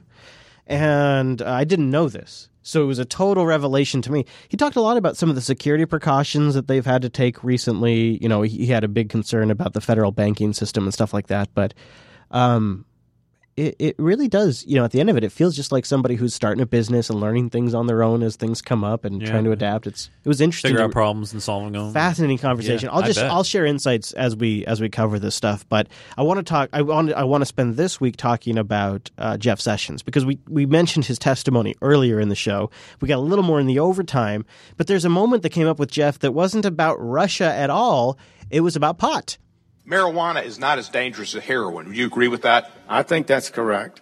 Well, thank you, sir. I would hope that in your enforcement that you would look at the limitations you've got. There's always an opportunity cost, and put your opportunity cost, your enforcement on crack, on cocaine, on meth, on opioids, and on heroin.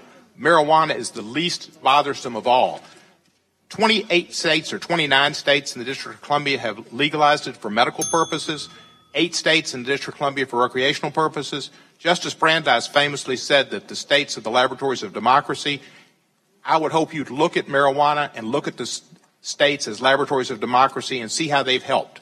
There's been a lot of talk about what Jeff Sessions is going to do in regards to cannabis, and a lot of people are concerned that he's going to try to crack the F down on stuff. In states where they've got medical marijuana, they have 25% less opioid use. 25% less opioid use in states that have marijuana.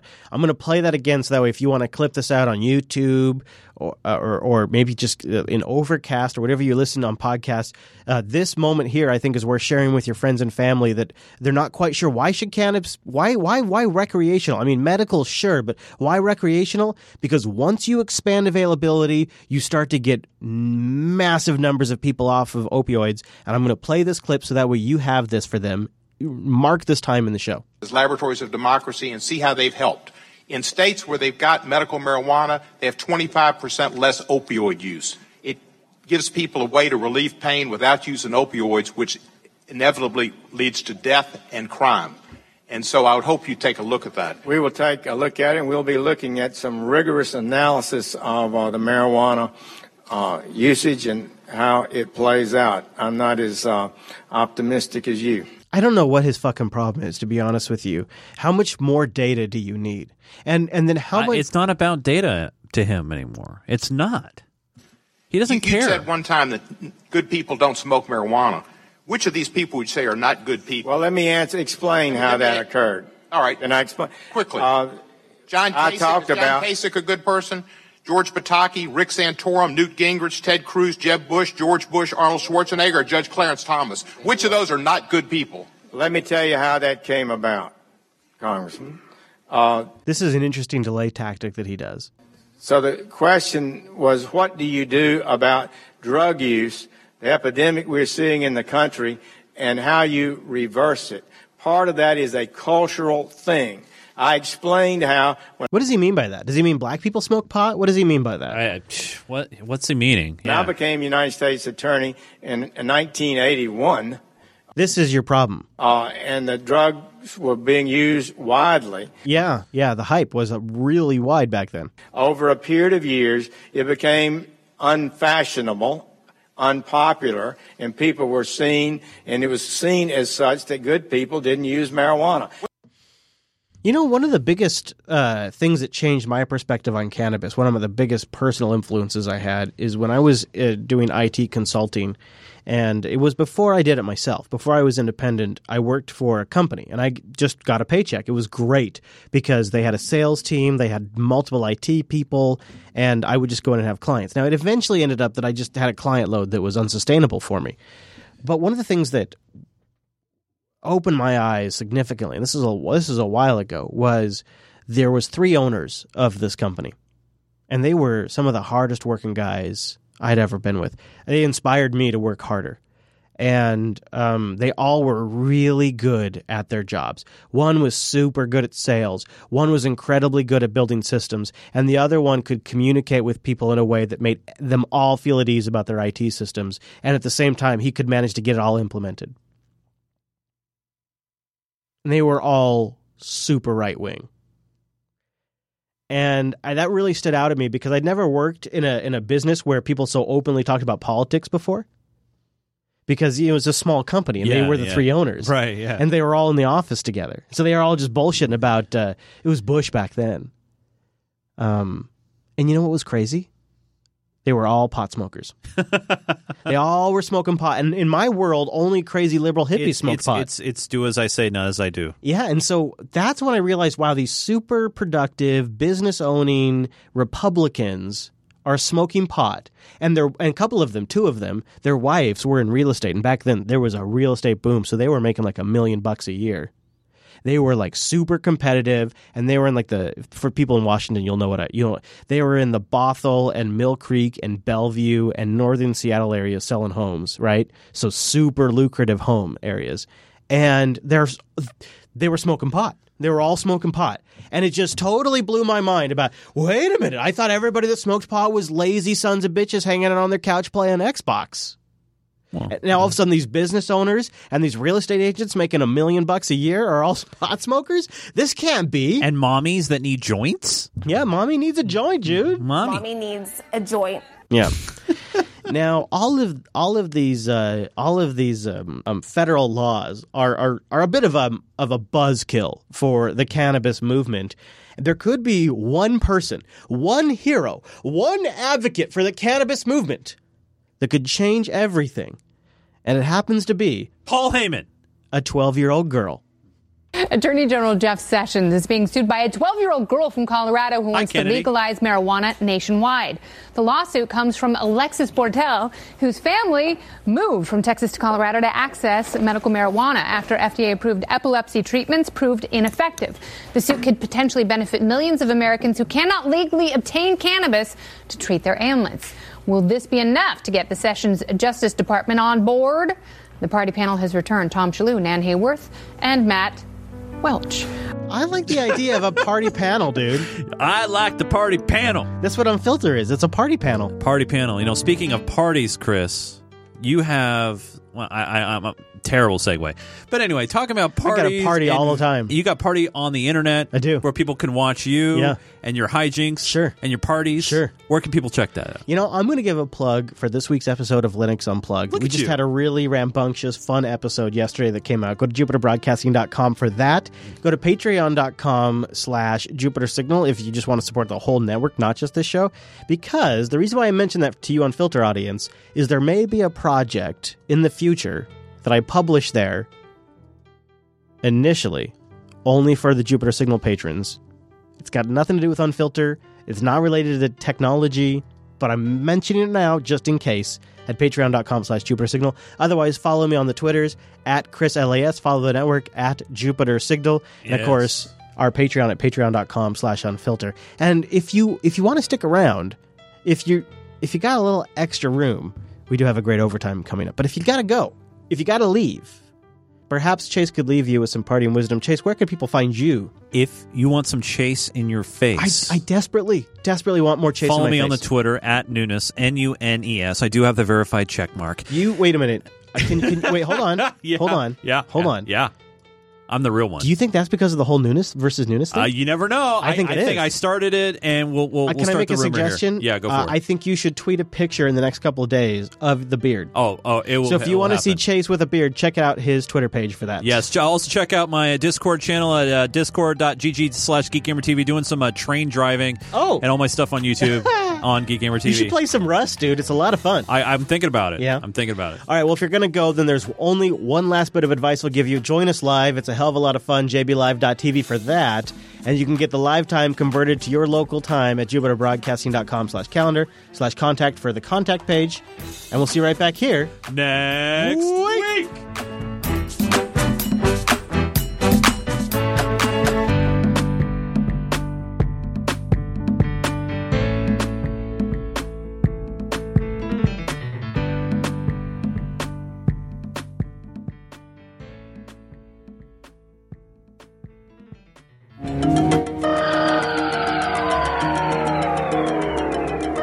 Breaking now. The show's not over. It's the overtime. The best time? Overtime time! Patreon.com/unfilter.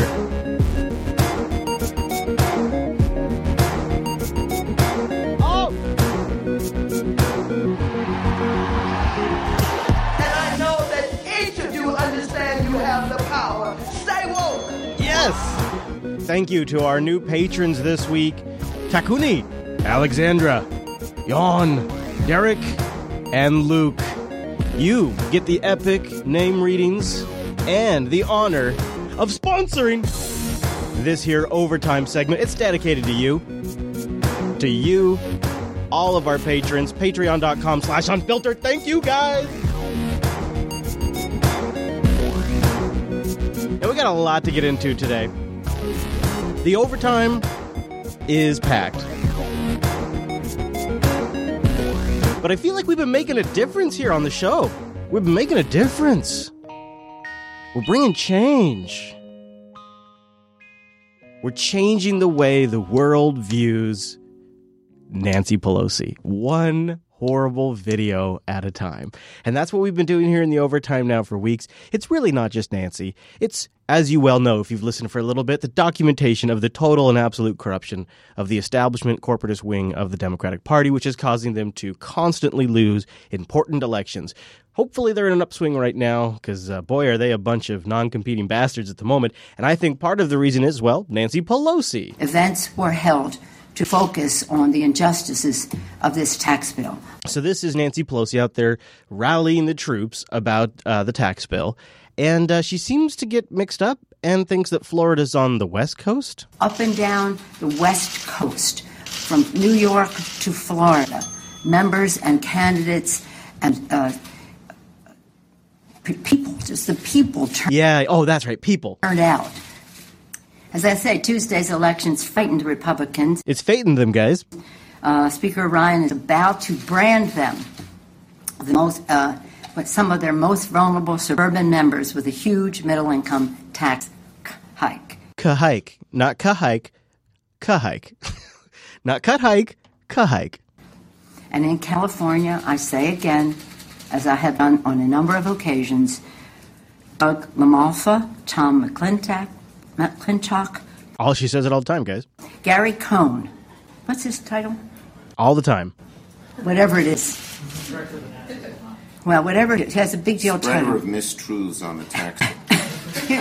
But here's one truth he did say. That was Schumer in the background, by the way. The moment of truth is here. There's so much to tell. It can be confusing. Just want to focus on a few key points. Let's keep focusing on other few key points here. Here's Nancy Pelosi giving another rallying talk to the audience where she has to tell them when to clap. One of my favorites. I want to acknowledge Larry Temple, the chairman of the LBJ Foundation Board of Trustees, of course, Ambassador Hand and Kathy McGarr for their wonderful leadership. Those are applause lines. A real good speaker always has to prompt her audience to clap for her. It's been said of inaugural addresses and the rest. I want to quote Lyndon Baines Johnson's inaugural address. I'm sorry, did she say Lyndon Bean Johnson? I got to hear that again because it sounded like she said Lyndon Bean Johnson. Quote Lyndon Baines Johnson's inaugural address. I think she did just say Lyndon Bean Johnson. And he, to me, all of the beautiful expressions of the arts are humorous. Perhaps they will be tonight. Person, as has been said earlier, to receive the Lyndon B. Johnson Liberty and Justice Award. Could you imagine being at an event, listening to her? You'd have to sit there in the audience struggling to comprehend what she's saying.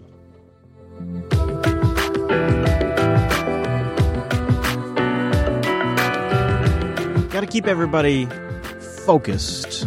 We got to focus on the taxes, not these other scandals. Where do you come down on this? If Senator Menendez is convicted, should he resign immediately? Blah, blah, blah, blah, blah, blah, blah. Well, I think that he will appeal if he's convicted, and I don't really want to do what-ifs about him. So we don't want to have to run through any of those scenarios. We don't want to have to consider anything like that. We might just end up digging ourselves a hole. President Trump in China. Candidate Trump said that what's happening in China trade was the greatest theft in the history of the world. And yesterday he said our trade deficit with China, which is huge, is not China's fault.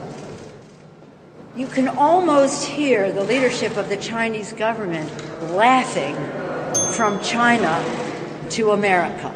Maybe you can feel it coming through the ground, because if you dig a hole here, you will reach China.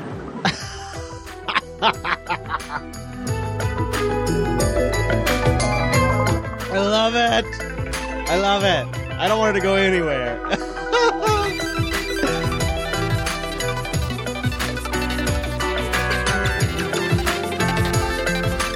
Maybe just a moment of silence, though. My colleagues right now are doing a moment of silence in the House of Representatives chambers. I respect their right to do that, and I myself have participated in many of them. but I can't do this again. I've been to too many moments of silences. I will not be silent. I haven't attended a moment of silence for a number of years because I think it's so hypocritical. That's all we do. We have a moment of silence and then we are silent. It's going to happen again. I don't know where. I don't know when. This is Tom Perez, the piece of shit chairman of the DNC. You think maybe the talking memo went out? The points went out? Hey, everybody, say this. But we will get the same thoughts and prayers response from the Republicans. Our thoughts and prayers are with all the families. But, I, like many Americans, I'm tired of the thoughts and prayers. But I do think you're seeing the same pattern play out here. Thoughts and prayers from Congress, a little nibble of interest at legislative action. Our thoughts and prayers are not enough. We have these moments of silence, and certainly we want to be prayerful and respectful in a moment of silence. But people are impatient of that. They want action. How does something like this begin to spread, do you suppose? Is it a memo that goes out? Is there an email list? Or does one of the distinguished members of the pack make a bold statement and then all of the little lemmings follow it? And that's the message they go with until the next leader makes a statement. I'm inclined to think it's the latter, but who really knows? If anybody out there in media has any insights, let me know. Let me know. So we talked about Jeff Sessions earlier in the show and his recent testimony, and I wanted to give you a little taste of one of the more interesting exchanges, which, I gotta say, there were not many of these, and this was maybe one of the best. Claim my time. Let's talk about your contacts with a... Ooh, we'll stop right there. Yes, he did. He said reclaiming my time. He did it. Claim my time. Let's talk... Did you hear it? He went really fast. He didn't really make like a thing. Reclaiming my time. But he did it fast. Claim my time. Let's talk about your contacts with a foreign power. So last year, how many interactions did you have with Russian government official Sergei Kislyak? I just need a number. Is it 3? Well, of all foreign officials or just... Russian government official, Ambassador Sergei Kislyak, last year, how many interactions did you have with him? I spoke at the Republican convention. I came off the platform and people were there and we chatted a moment, had an encounter. Couple months later, I believe in September, he asked for a meeting, and I provided that. I met with over approximately 25 ambassadors last year, and I had that same day as... Well, excuse me. Thank you, Mr. Sessions. Thank you. Well, as Attorney General, you have a security clearance, correct? Yes. And to get that security clearance, you submitted a security clearance application, also known as an SF-86 form, correct? That's correct. I submitted such a form when I served on active duty in the U.S. Air Force. And the you to certify under penalty of perjury that the information submitted was true, complete, and correct to the best of your knowledge. You certified your security clearance form, correct? That is correct. I'm going to, on the video screen, show you a question from that form. And it says... Have you or any of your immediate family in the past 7 years had any contact with a foreign government, its establishment, such as embassy, consulate, agency, military service, intelligence, or security service, etc., or as representatives, whether inside or outside the U.S.? So essentially, when Sessions got clearance, I don't know if this is, in case your ADD monster kicked in, when Sessions applied for his security clearance to be the Attorney General, he had to answer a question saying, did you have any contact with these foreign agents in the last 7 years? So we're now going way beyond the campaign. The answer that you gave was no. What you just told us under oath was exactly the opposite. So I'm going to ask you, Mr. Sessions, were you lying then when you filled out the form, or are you lying now? What I was told by my executive assistant when we did this form earlier, and then again when I was nominated for Attorney General, that the FBI authority says members of Congress and effectively government officials meeting people on an official basis, you were not required to... So his argument is these run-ins were not like official run-ins. They weren't real meetings, and so he didn't disclaim them. I'm going to jump ahead just a minute. Does you get to answer any differently because you're a U.S. Senator rather than, say, a young police officer? Isn't that right? Well... nothing in that question authorizes you to answer any differently. Isn't that right? I would say that nobody at the FBI or any other place, to my knowledge, said you left that blank. Surely you've met with some foreign officials in the last 7 years. I've not had any private business dealings or any things of that nature. My contacts would be in the normal course of let me ask you senatorial business. Let me ask you one of your interactions. So I thought that was a reasonable answer. You said under oath today that you had a meeting with Ambassador Kislyak of under an hour. That's pretty long. Was it more than 50 minutes? I doubt it was 50 minutes, but 45? It may have been 45, 50 minutes. All right. Did you discuss campaign-related items such as Ukraine with the ambassador? Well, that's not campaign-related. Oh, that's an interesting answer, isn't it? And I thought he was going to leave it right there. All right. I'm going to ask you two simple questions. Yes, we did talk about Ukraine. We actually had an argument about the Ukraine because the day before, the Ukrainian ambassador was in my office making his case against Russia, and I raised those issues with Mr. Kislyak, and as I referred to it, I think, the classic, we did nothing wrong. I'm glad you're Ukraine very animated. Did everything wrong. That was his Let me ask you two simple questions, because in a sense you've already answered it. You did have communications with the Russians last year, isn't that right? Repeat that. You did have communications with the Russians last year, isn't that right? Just yes or no? I had a meeting with the Russian ambassador, yes. Great.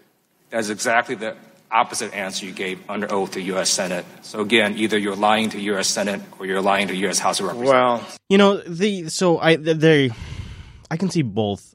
I can see both perspectives here. He's got him on a technicality, and Sessions is like, listen, I talk to these guys as a daily part of my job.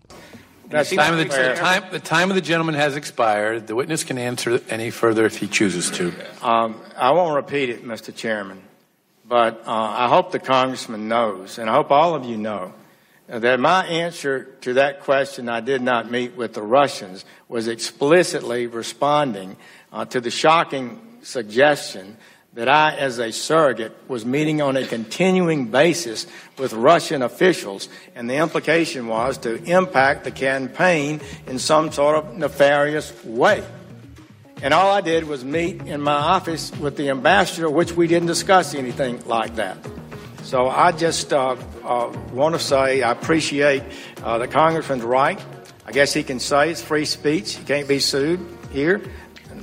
So that's just my response, and I'm sorry that that's my response. That's my response, he ends it with. And then he says, I'm sorry again. I don't know. That was odd. Speaking of the Department of Justice and Jeff Sessions, the Department of Justice is putting some cold water on AT&T's big plans. CBS News has learned the Justice Department is pushing AT&T to sell CNN as part of its merger with Time Warner. The $85 billion deal needs approval from antitrust regulators. But the focus on CNN is raising concern about political interference. President Trump has repeatedly bashed the cable channel. Fake news. CNN, fake.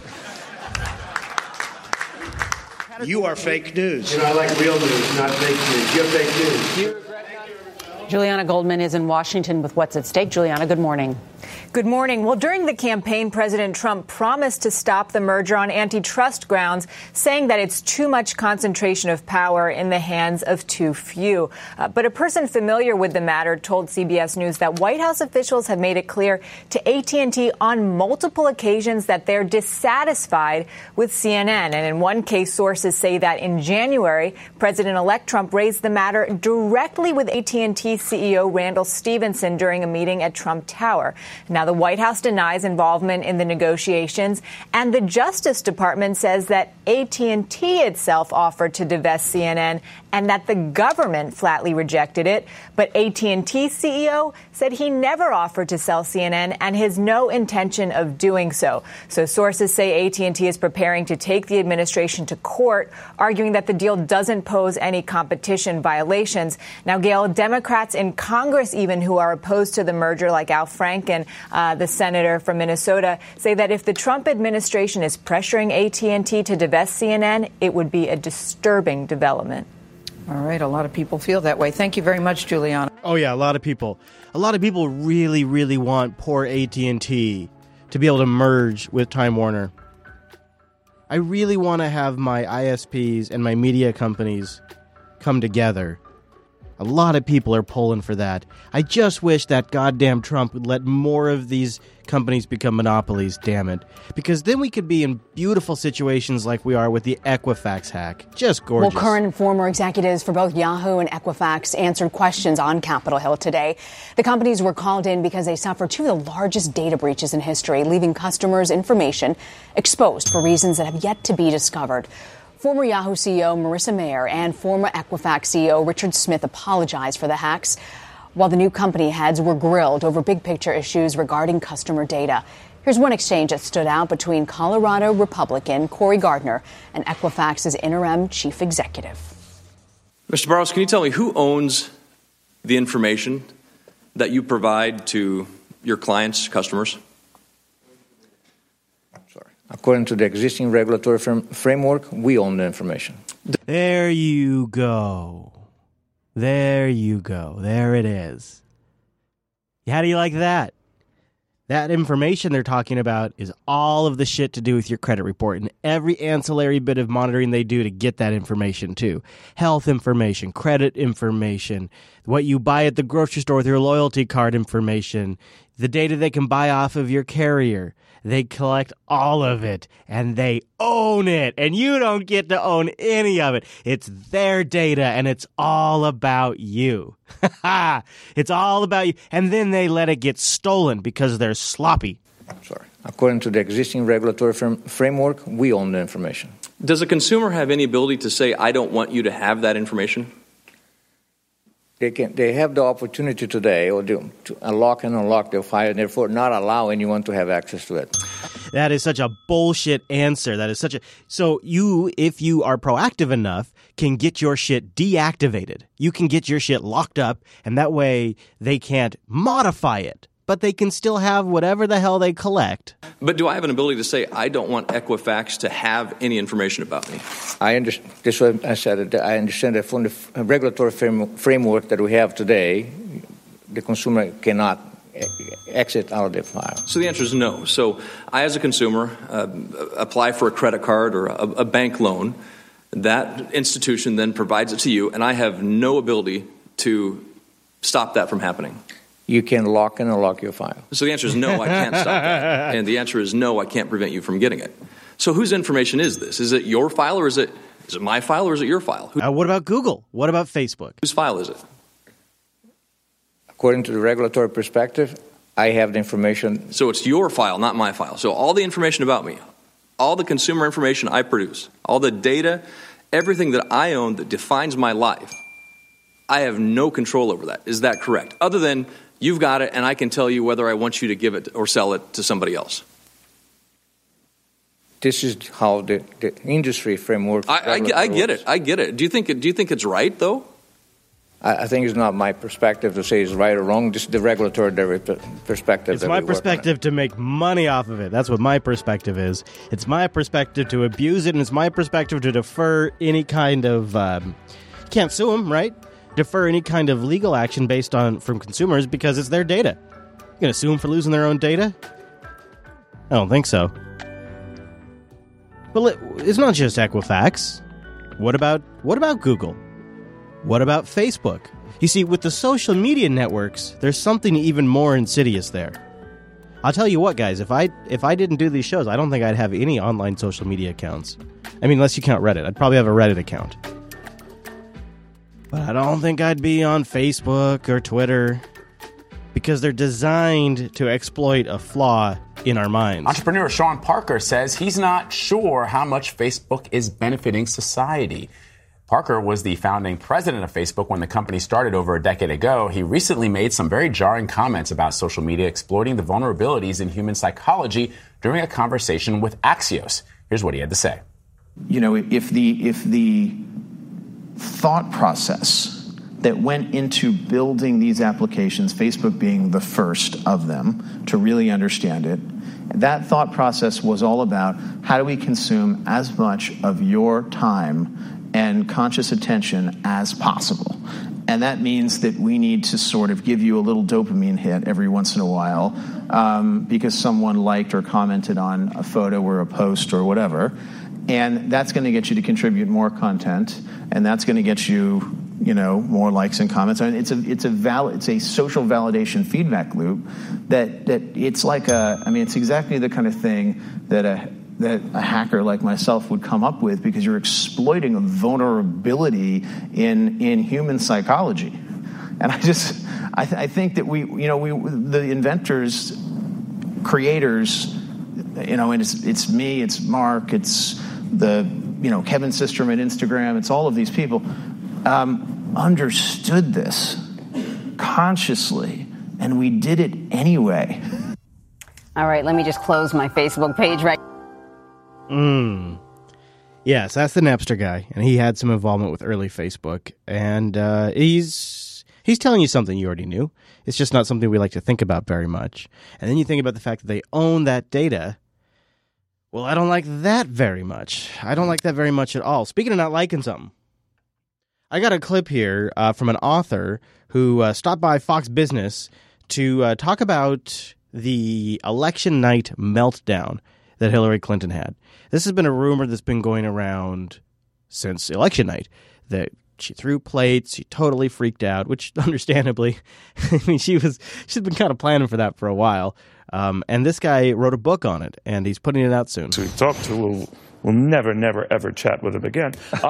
Doug Weed, good to have you, my friend. Thank you. And they may lose their jobs. And they may lose their jobs. At all points, you'll know who this is.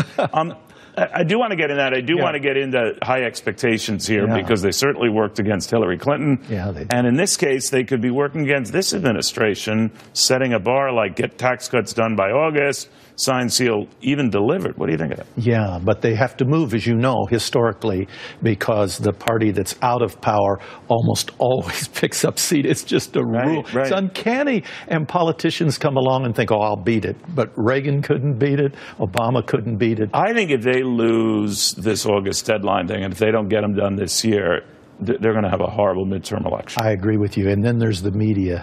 The media is going to say, we lost the last election. We're not going to lose this election. You mentioned the media and the role it plays and how much it leans left. I think most journalists are liberal leaning. They try not, they say, to espouse that and show in their program, but they do. But you got inside this because a mindset had developed that everyone thought Hillary Clinton would win. The only issue election night was what time she would come out. But how did you get this other stuff about the craziness going on in her camp that night? Yeah. The breaking glass, the shouting, was all that true? It was true. I started hearing the stories, and I was checking the sources. Some of them are Secret Service. They're different sources. And then I went to people who'd voted for Hillary, who loved Hillary, who'd worked for her and Bill over a period of decades. And they were seeing it all kind of unravel. I'd say, could this be possible? They said, absolutely. They said she's like a light switch both ways. Said she may be very upset, and she's suddenly calm. She didn't come out that night. John Podesta did, or Kevin. She was deeply upset. Tell me what was going on. She was hurt. She was disturbed. She was broken. There were tears. There was shouting. There was shattering glass. They said that former President Bill Clinton was just totally mute, didn't open his mouth, just totally quiet and respectful. And looking back on it that night, you remember Ed Rendell came on the television and people said, how's she doing? He said, she's angry. I didn't notice that until I went back and reviewed some of the tapes and saw that. Who was she angry at? I think she's angry because of what happened. I mean, she outspent him 8-1 if you count the soft money. She outstaffed him 5-1. She had 960,000 people on the ground with her ground game. She had 249 newspapers endorse her against 19 of his. And he had only one thing, which was $1 billion worth of earned media. You know, what's interesting is he doesn't mention the superdelegates. Now, he makes a point here about why Donald Trump, talking off the cuff, worked so well for Donald Trump. For this great book, it's going to be a bestseller. I don't care if you're left or right on this, but you had said that there were passion in his crowds, none in hers. I remember you and I talking about that months before the campaign. Yeah, we were talking about it the entire run-up to the election. And that came back to hurt her. The reading a cute card, the same old lines, eating down the same jokes. It got old. You could see it in the numbers. And Donald Trump stayed on message. And when I would talk to people... And he was topical. He was almost like a stand-up comedian. He'd keep it like Johnny Carson. All the topical. oxygen out of the air. And I told people in Trump Tower, I said, you're killing him. He's off message. They said, no, he's not off message. I said, what do you mean? He's off message. They said, no, he's got two messages. The first one is make America great again. And the second one is I'm not a politician. So when he was off message, he was on message. There it is. There it is. And that's why it still kind of works for him even today. Because the people are so pissed at the situation, at the runaway federal government, that they'll just vote anybody in who isn't part of the establishment. And that's why Trump won. That's why Bernie would have won, I think. Now, there is one individual on this show that we play that is more controversial than most. It's not Nancy Pelosi. It's not even Donald Trump.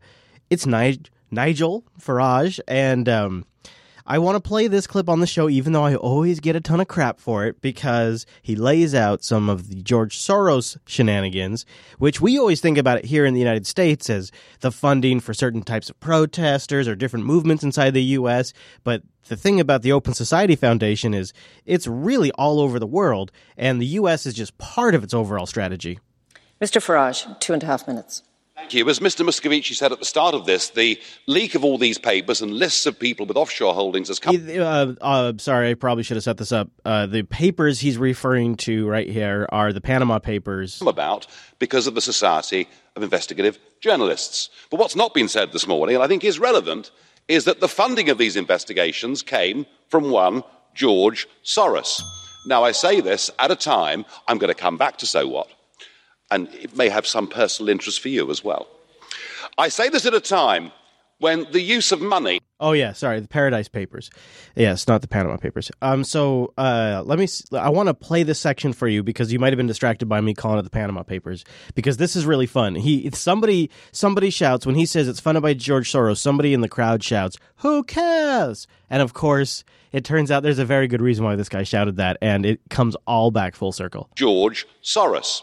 Now, I say this at a time, I'm going to come back to so what. Yeah, he yells, "So what?" And so you'll find out why he said that. And it may have some personal interest for you as well. I say this at a time when the use of money and the influence it may have had on the Brexit result or the Trump election has reached a level of virtual hysteria. Just last week, the Electoral Commission in the UK launched an investigation to find out whether the Leave campaign took offshore money or Russian money. This came about as a result of questions asked in the House of Commons by one Ben Bradshaw, somebody linked to an organisation called Open Society. I just wonder, when we're talking about offshore money, when we're talking about political subversion, when we're talking about collusion, I wonder whether we're looking in the wrong place. And I say that because George Soros recently gave Open Society, his organisation, which of course campaigns for free movement of peoples and supports supranational structures like the European Union, he recently gave it $18 billion. And his influence here and in Brussels is truly extraordinary. Open Society boast that they had 42 meetings last year with the European Commission. They've even published a book of reliable friends in the European Parliament. And there are 226 names on that list, including yours, sir. I thought you'd find this interesting. Uh-oh. We even had last week Mr. Verhofstadt lobbying on behalf of Mr. Soros. He's just sitting there chilling, just like, what are you doing, asshole? He just doesn't give a fuck. Look at that guy's face. It's too good. It's too good. At the Conference of Presidents, in a battle that is going on with Viktor Orban, the Prime Minister of Hungary. If we're going to have a debate, and we're going to talk about full political and financial transparency, well, let's do it. So I should be writing today to all 226 of you, asking some pretty fair questions. Have you ever received funds, directly or indirectly, from Open Society? How many of their events have you attended? Could you please give us a list of the meetings of all the representatives, including George Soros yourself? And I think this Parliament should now set up a special committee to look into all of this. And I say that because I fear we could be looking at the biggest level of international political collusion in history. There you go. So there's a little additional information on George Soros's fun across the pond as well. Now, if you want to talk about showing me the money, let's come back here to the States. Let's see how much the U.S.'s years and years and years of war in Afghanistan and Iraq and Libya and Syria, how much are they costing the individual U.S. taxpayer? It's been calculated that by the end of this year, the U.S. will have spent a total of $5.6 trillion on wars in Afghanistan, in Iraq, and in Syria. That's triple what the Pentagon says it spent. That's just since 9/11, of course. And American universities worked out that it means the average U.S. taxpayer has actually footed nearly $24,000 to pay for their country's lengthy war on terror. Yes, everybody! Show me the money! $24,000 each of us individually owe $24,000 towards all this shenanigans. And the costs look set to increase too, with NATO now planning to put more troops on the ground in Afghanistan too. We have decided to increase the number of troops. The current level is around 13,000. Yes. The new level would be around 16,000. We have fought now for 16 years there nonstop. Let's stop right there. So there you go. Around $25,000. They could be adding, Trump may add as much as $7,000 to that one. Now, there's going to be a lot of people upset about that. You know, you got big tax cut stuff coming up. You got a lot of things happening in just every single day, the news around Trump. A lot of people have things to say about Trump these days. And you might, as a Trump supporter out there, and I'm only talking to the Trump supporters, the rest of you, just take a moment, because the Trump supporters need a little encouragement right now, because everybody else is feeling fired up. So Trump supporters, I'm going to leave you with some talking points on how you can always win the argument when somebody starts saying something negative against Trump. I present you the ultimate Trump card. Why do you think there is this negative perception, especially even among some within the Christian community? What do you think lends itself to that? Well, part of it is because he's still got rough language. Yeah. You know, he still has some of the Queen's character in his character. But what I say to people, I said, listen, if you have a problem with someone with rough language, then you're going to have a problem with Jesus. Because he spoke to the Pharisees and Sadducees and said, you vipers, you snakes. There you go. You got a problem with Trump? Then you got a problem with Jesus. I said, listen, if you have a problem with someone with rough language, then you're going to have a problem with Jesus.